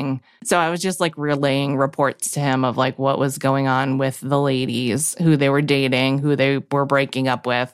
And so, and I guess in a way that was also me doing my best because sometimes it's just good to hear someone when they're like, this is a small bathroom, get out of here. Like, you're making it worse. Let me do this. Yeah, just let me do this. And like, your job can be doing. Your job can be telling me about the TV show that you're watching. That's really funny, though, actually. But anyway, I'll keep everyone posted on how it's going. With Sex in the City or with the renovation? I think everyone knows how Sex in the City went. I think I'm the only person left on earth that didn't watch it. I don't know. We don't know. I don't know that. I don't know. But I actually don't. But with the bathroom, I just feel like, we got stressed out a couple times, but I was like, well, we can't fuck it up more than it's already fucked up. You know what I mean? Like, worst comes to worst, like the bathroom's out of commission for forever, but it'll be fine. Something will happen. We'll get it together. Or like until the moment comes where it gets fixed. Yeah. So anyway, that's what we spent the like our air conditioning from last year. Yes, exactly. Which apparently is getting fixed this week in New York, which is exciting. Oh, great. Our air conditioning on the bottom 2 floors went kaput last year, and we were like, "This is an exorbitant expense that we're just gonna hold off on." Right. The sleeping cabins, the sleeping areas are fine. Oh my gosh. Really, I don't know. That's my biggest thing. I don't want to be hot while I sleep. Yeah. Well. But the air conditioning is getting fixed now. So that's great. Good. What are you doing your best at? I'm going to be honest. Yeah. I haven't done my best at a lot of things this week. I've been bad at some things. Like regressive, asshole, shitty, pre-good therapy me. Okay. I just have to be honest. Yeah. But last night I had a moment where I was like, I have a choice to make in this moment. And I can do one thing and I can do the other. And also, what the fuck? Who cares? I'll just, I'm going to just path of least resistance. I'm going to just truly go with the flow and choose an opposite path than I would have chosen. I'm in a George Costanza this moment. And I did. And it was like not ideal for me. Yeah. But also it was fucking fine. Yeah. And like, I was like, okay, no, now we know. It's fine. Like, it doesn't always have to be like, remember years ago when I was like really struggling with like food stuff? Yeah. And someone said to me this thing that was like so fucking wild, which was that like, not every meal has to be like the best meal you've ever had. And I was like, me? What? Was it you? Did I say it? Well, I always tell people you'll eat again. I think it was. And I think it was when we were doing Busy Tonight. Yeah. Guys, so the sageness of Casey carries back to her, to herself. It is actually you. I remember now. But you're like, not every meal has to be the greatest meal of your life. Like it doesn't just eat a meal, Busy. Just eat some food. Just eat, let's get you some protein. Let's get you a thing that will be whatever. Yeah. And it did really change because I realized that for many reasons, a lot of different factors, I was putting so much on every fucking meal that I would have. Yeah. And then you said that and I was like, oh, right. Like that's actually true. I don't need it. It doesn't have to change my fucking life. What the? Okay. So a little bit last night, there was this whole thing. And like, I was just like, no one night is going to be like the night of my life. Do you know what I mean? Yeah. And so what? So like, okay, I got to like abruptly change what I thought it was going to be to being something else. And that's okay. That's fine. That's not ideal. It's not, It's kind of a bummer in many ways, but like, you know what? Okay. And I truly did feel like that. Once I like let it go, I was like, okay, it's fine. It is what it is. It's fine. I'm here. This is great. I'm going to go do this other thing now. I didn't think I was going to be doing this other thing, but here I am. And now I'm doing it. Yeah. There were multiple different paths that could have led to different outcomes. Those didn't happen. It's fine. Here's the trick. I didn't let it go today. Like today I circled back and was like, that sucked. Yeah. But now, no, it doesn't sound like I'm like talking in code, or do you understand what I'm saying? Like, you know what I mean? I understand what you're saying. Yeah. Okay. Yeah. Like in the moment, you just did the most expedient thing, but like So it wasn't truly what I wanted to do, but I was like, again, it's like not every meal has to be like the best meal of your life. Not every night has to be the night. Sometimes you can just call it. Yeah. Yeah. If you have to. Yeah. And honestly, like that makes me so proud of you because like I think that feeling that you get when like in your, like maybe in your stomach, or like I get this feeling in my head when I'm like emotionally struggling against something, like it feels so bad. It feels like poison, basically, to me. That's what it feels like. It feels like sickening when I'm like very frustrated by something that I'm 100% sure should be one way and it's not going that way. Yes. And it just feels like poison. That's right. 100%. Yes.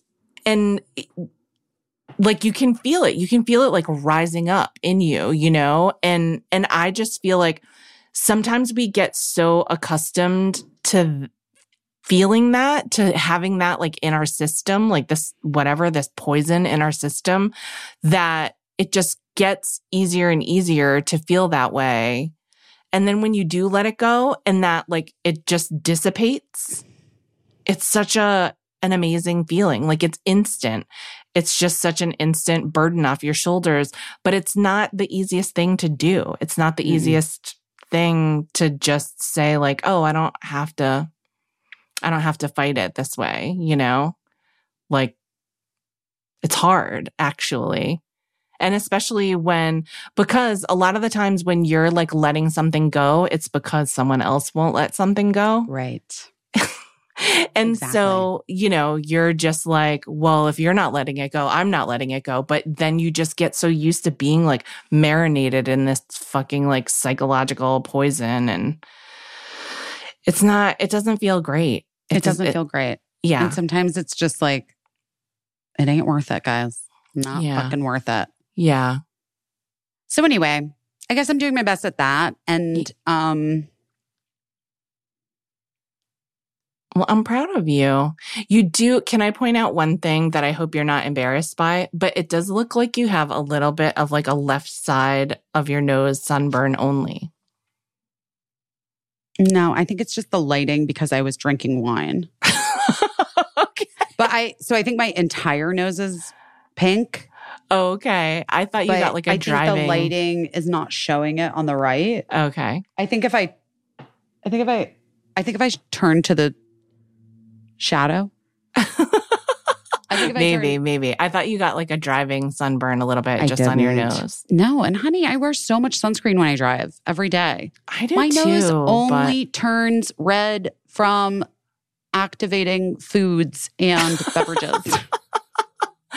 Oh, man. I know. I hear you. You know, I I know. understand that. You know, I'm sympathetic to that.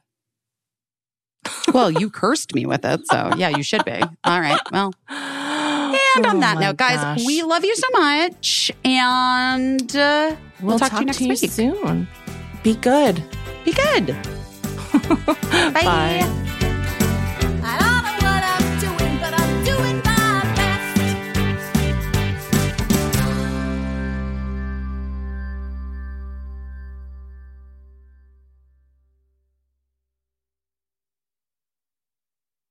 Oh no.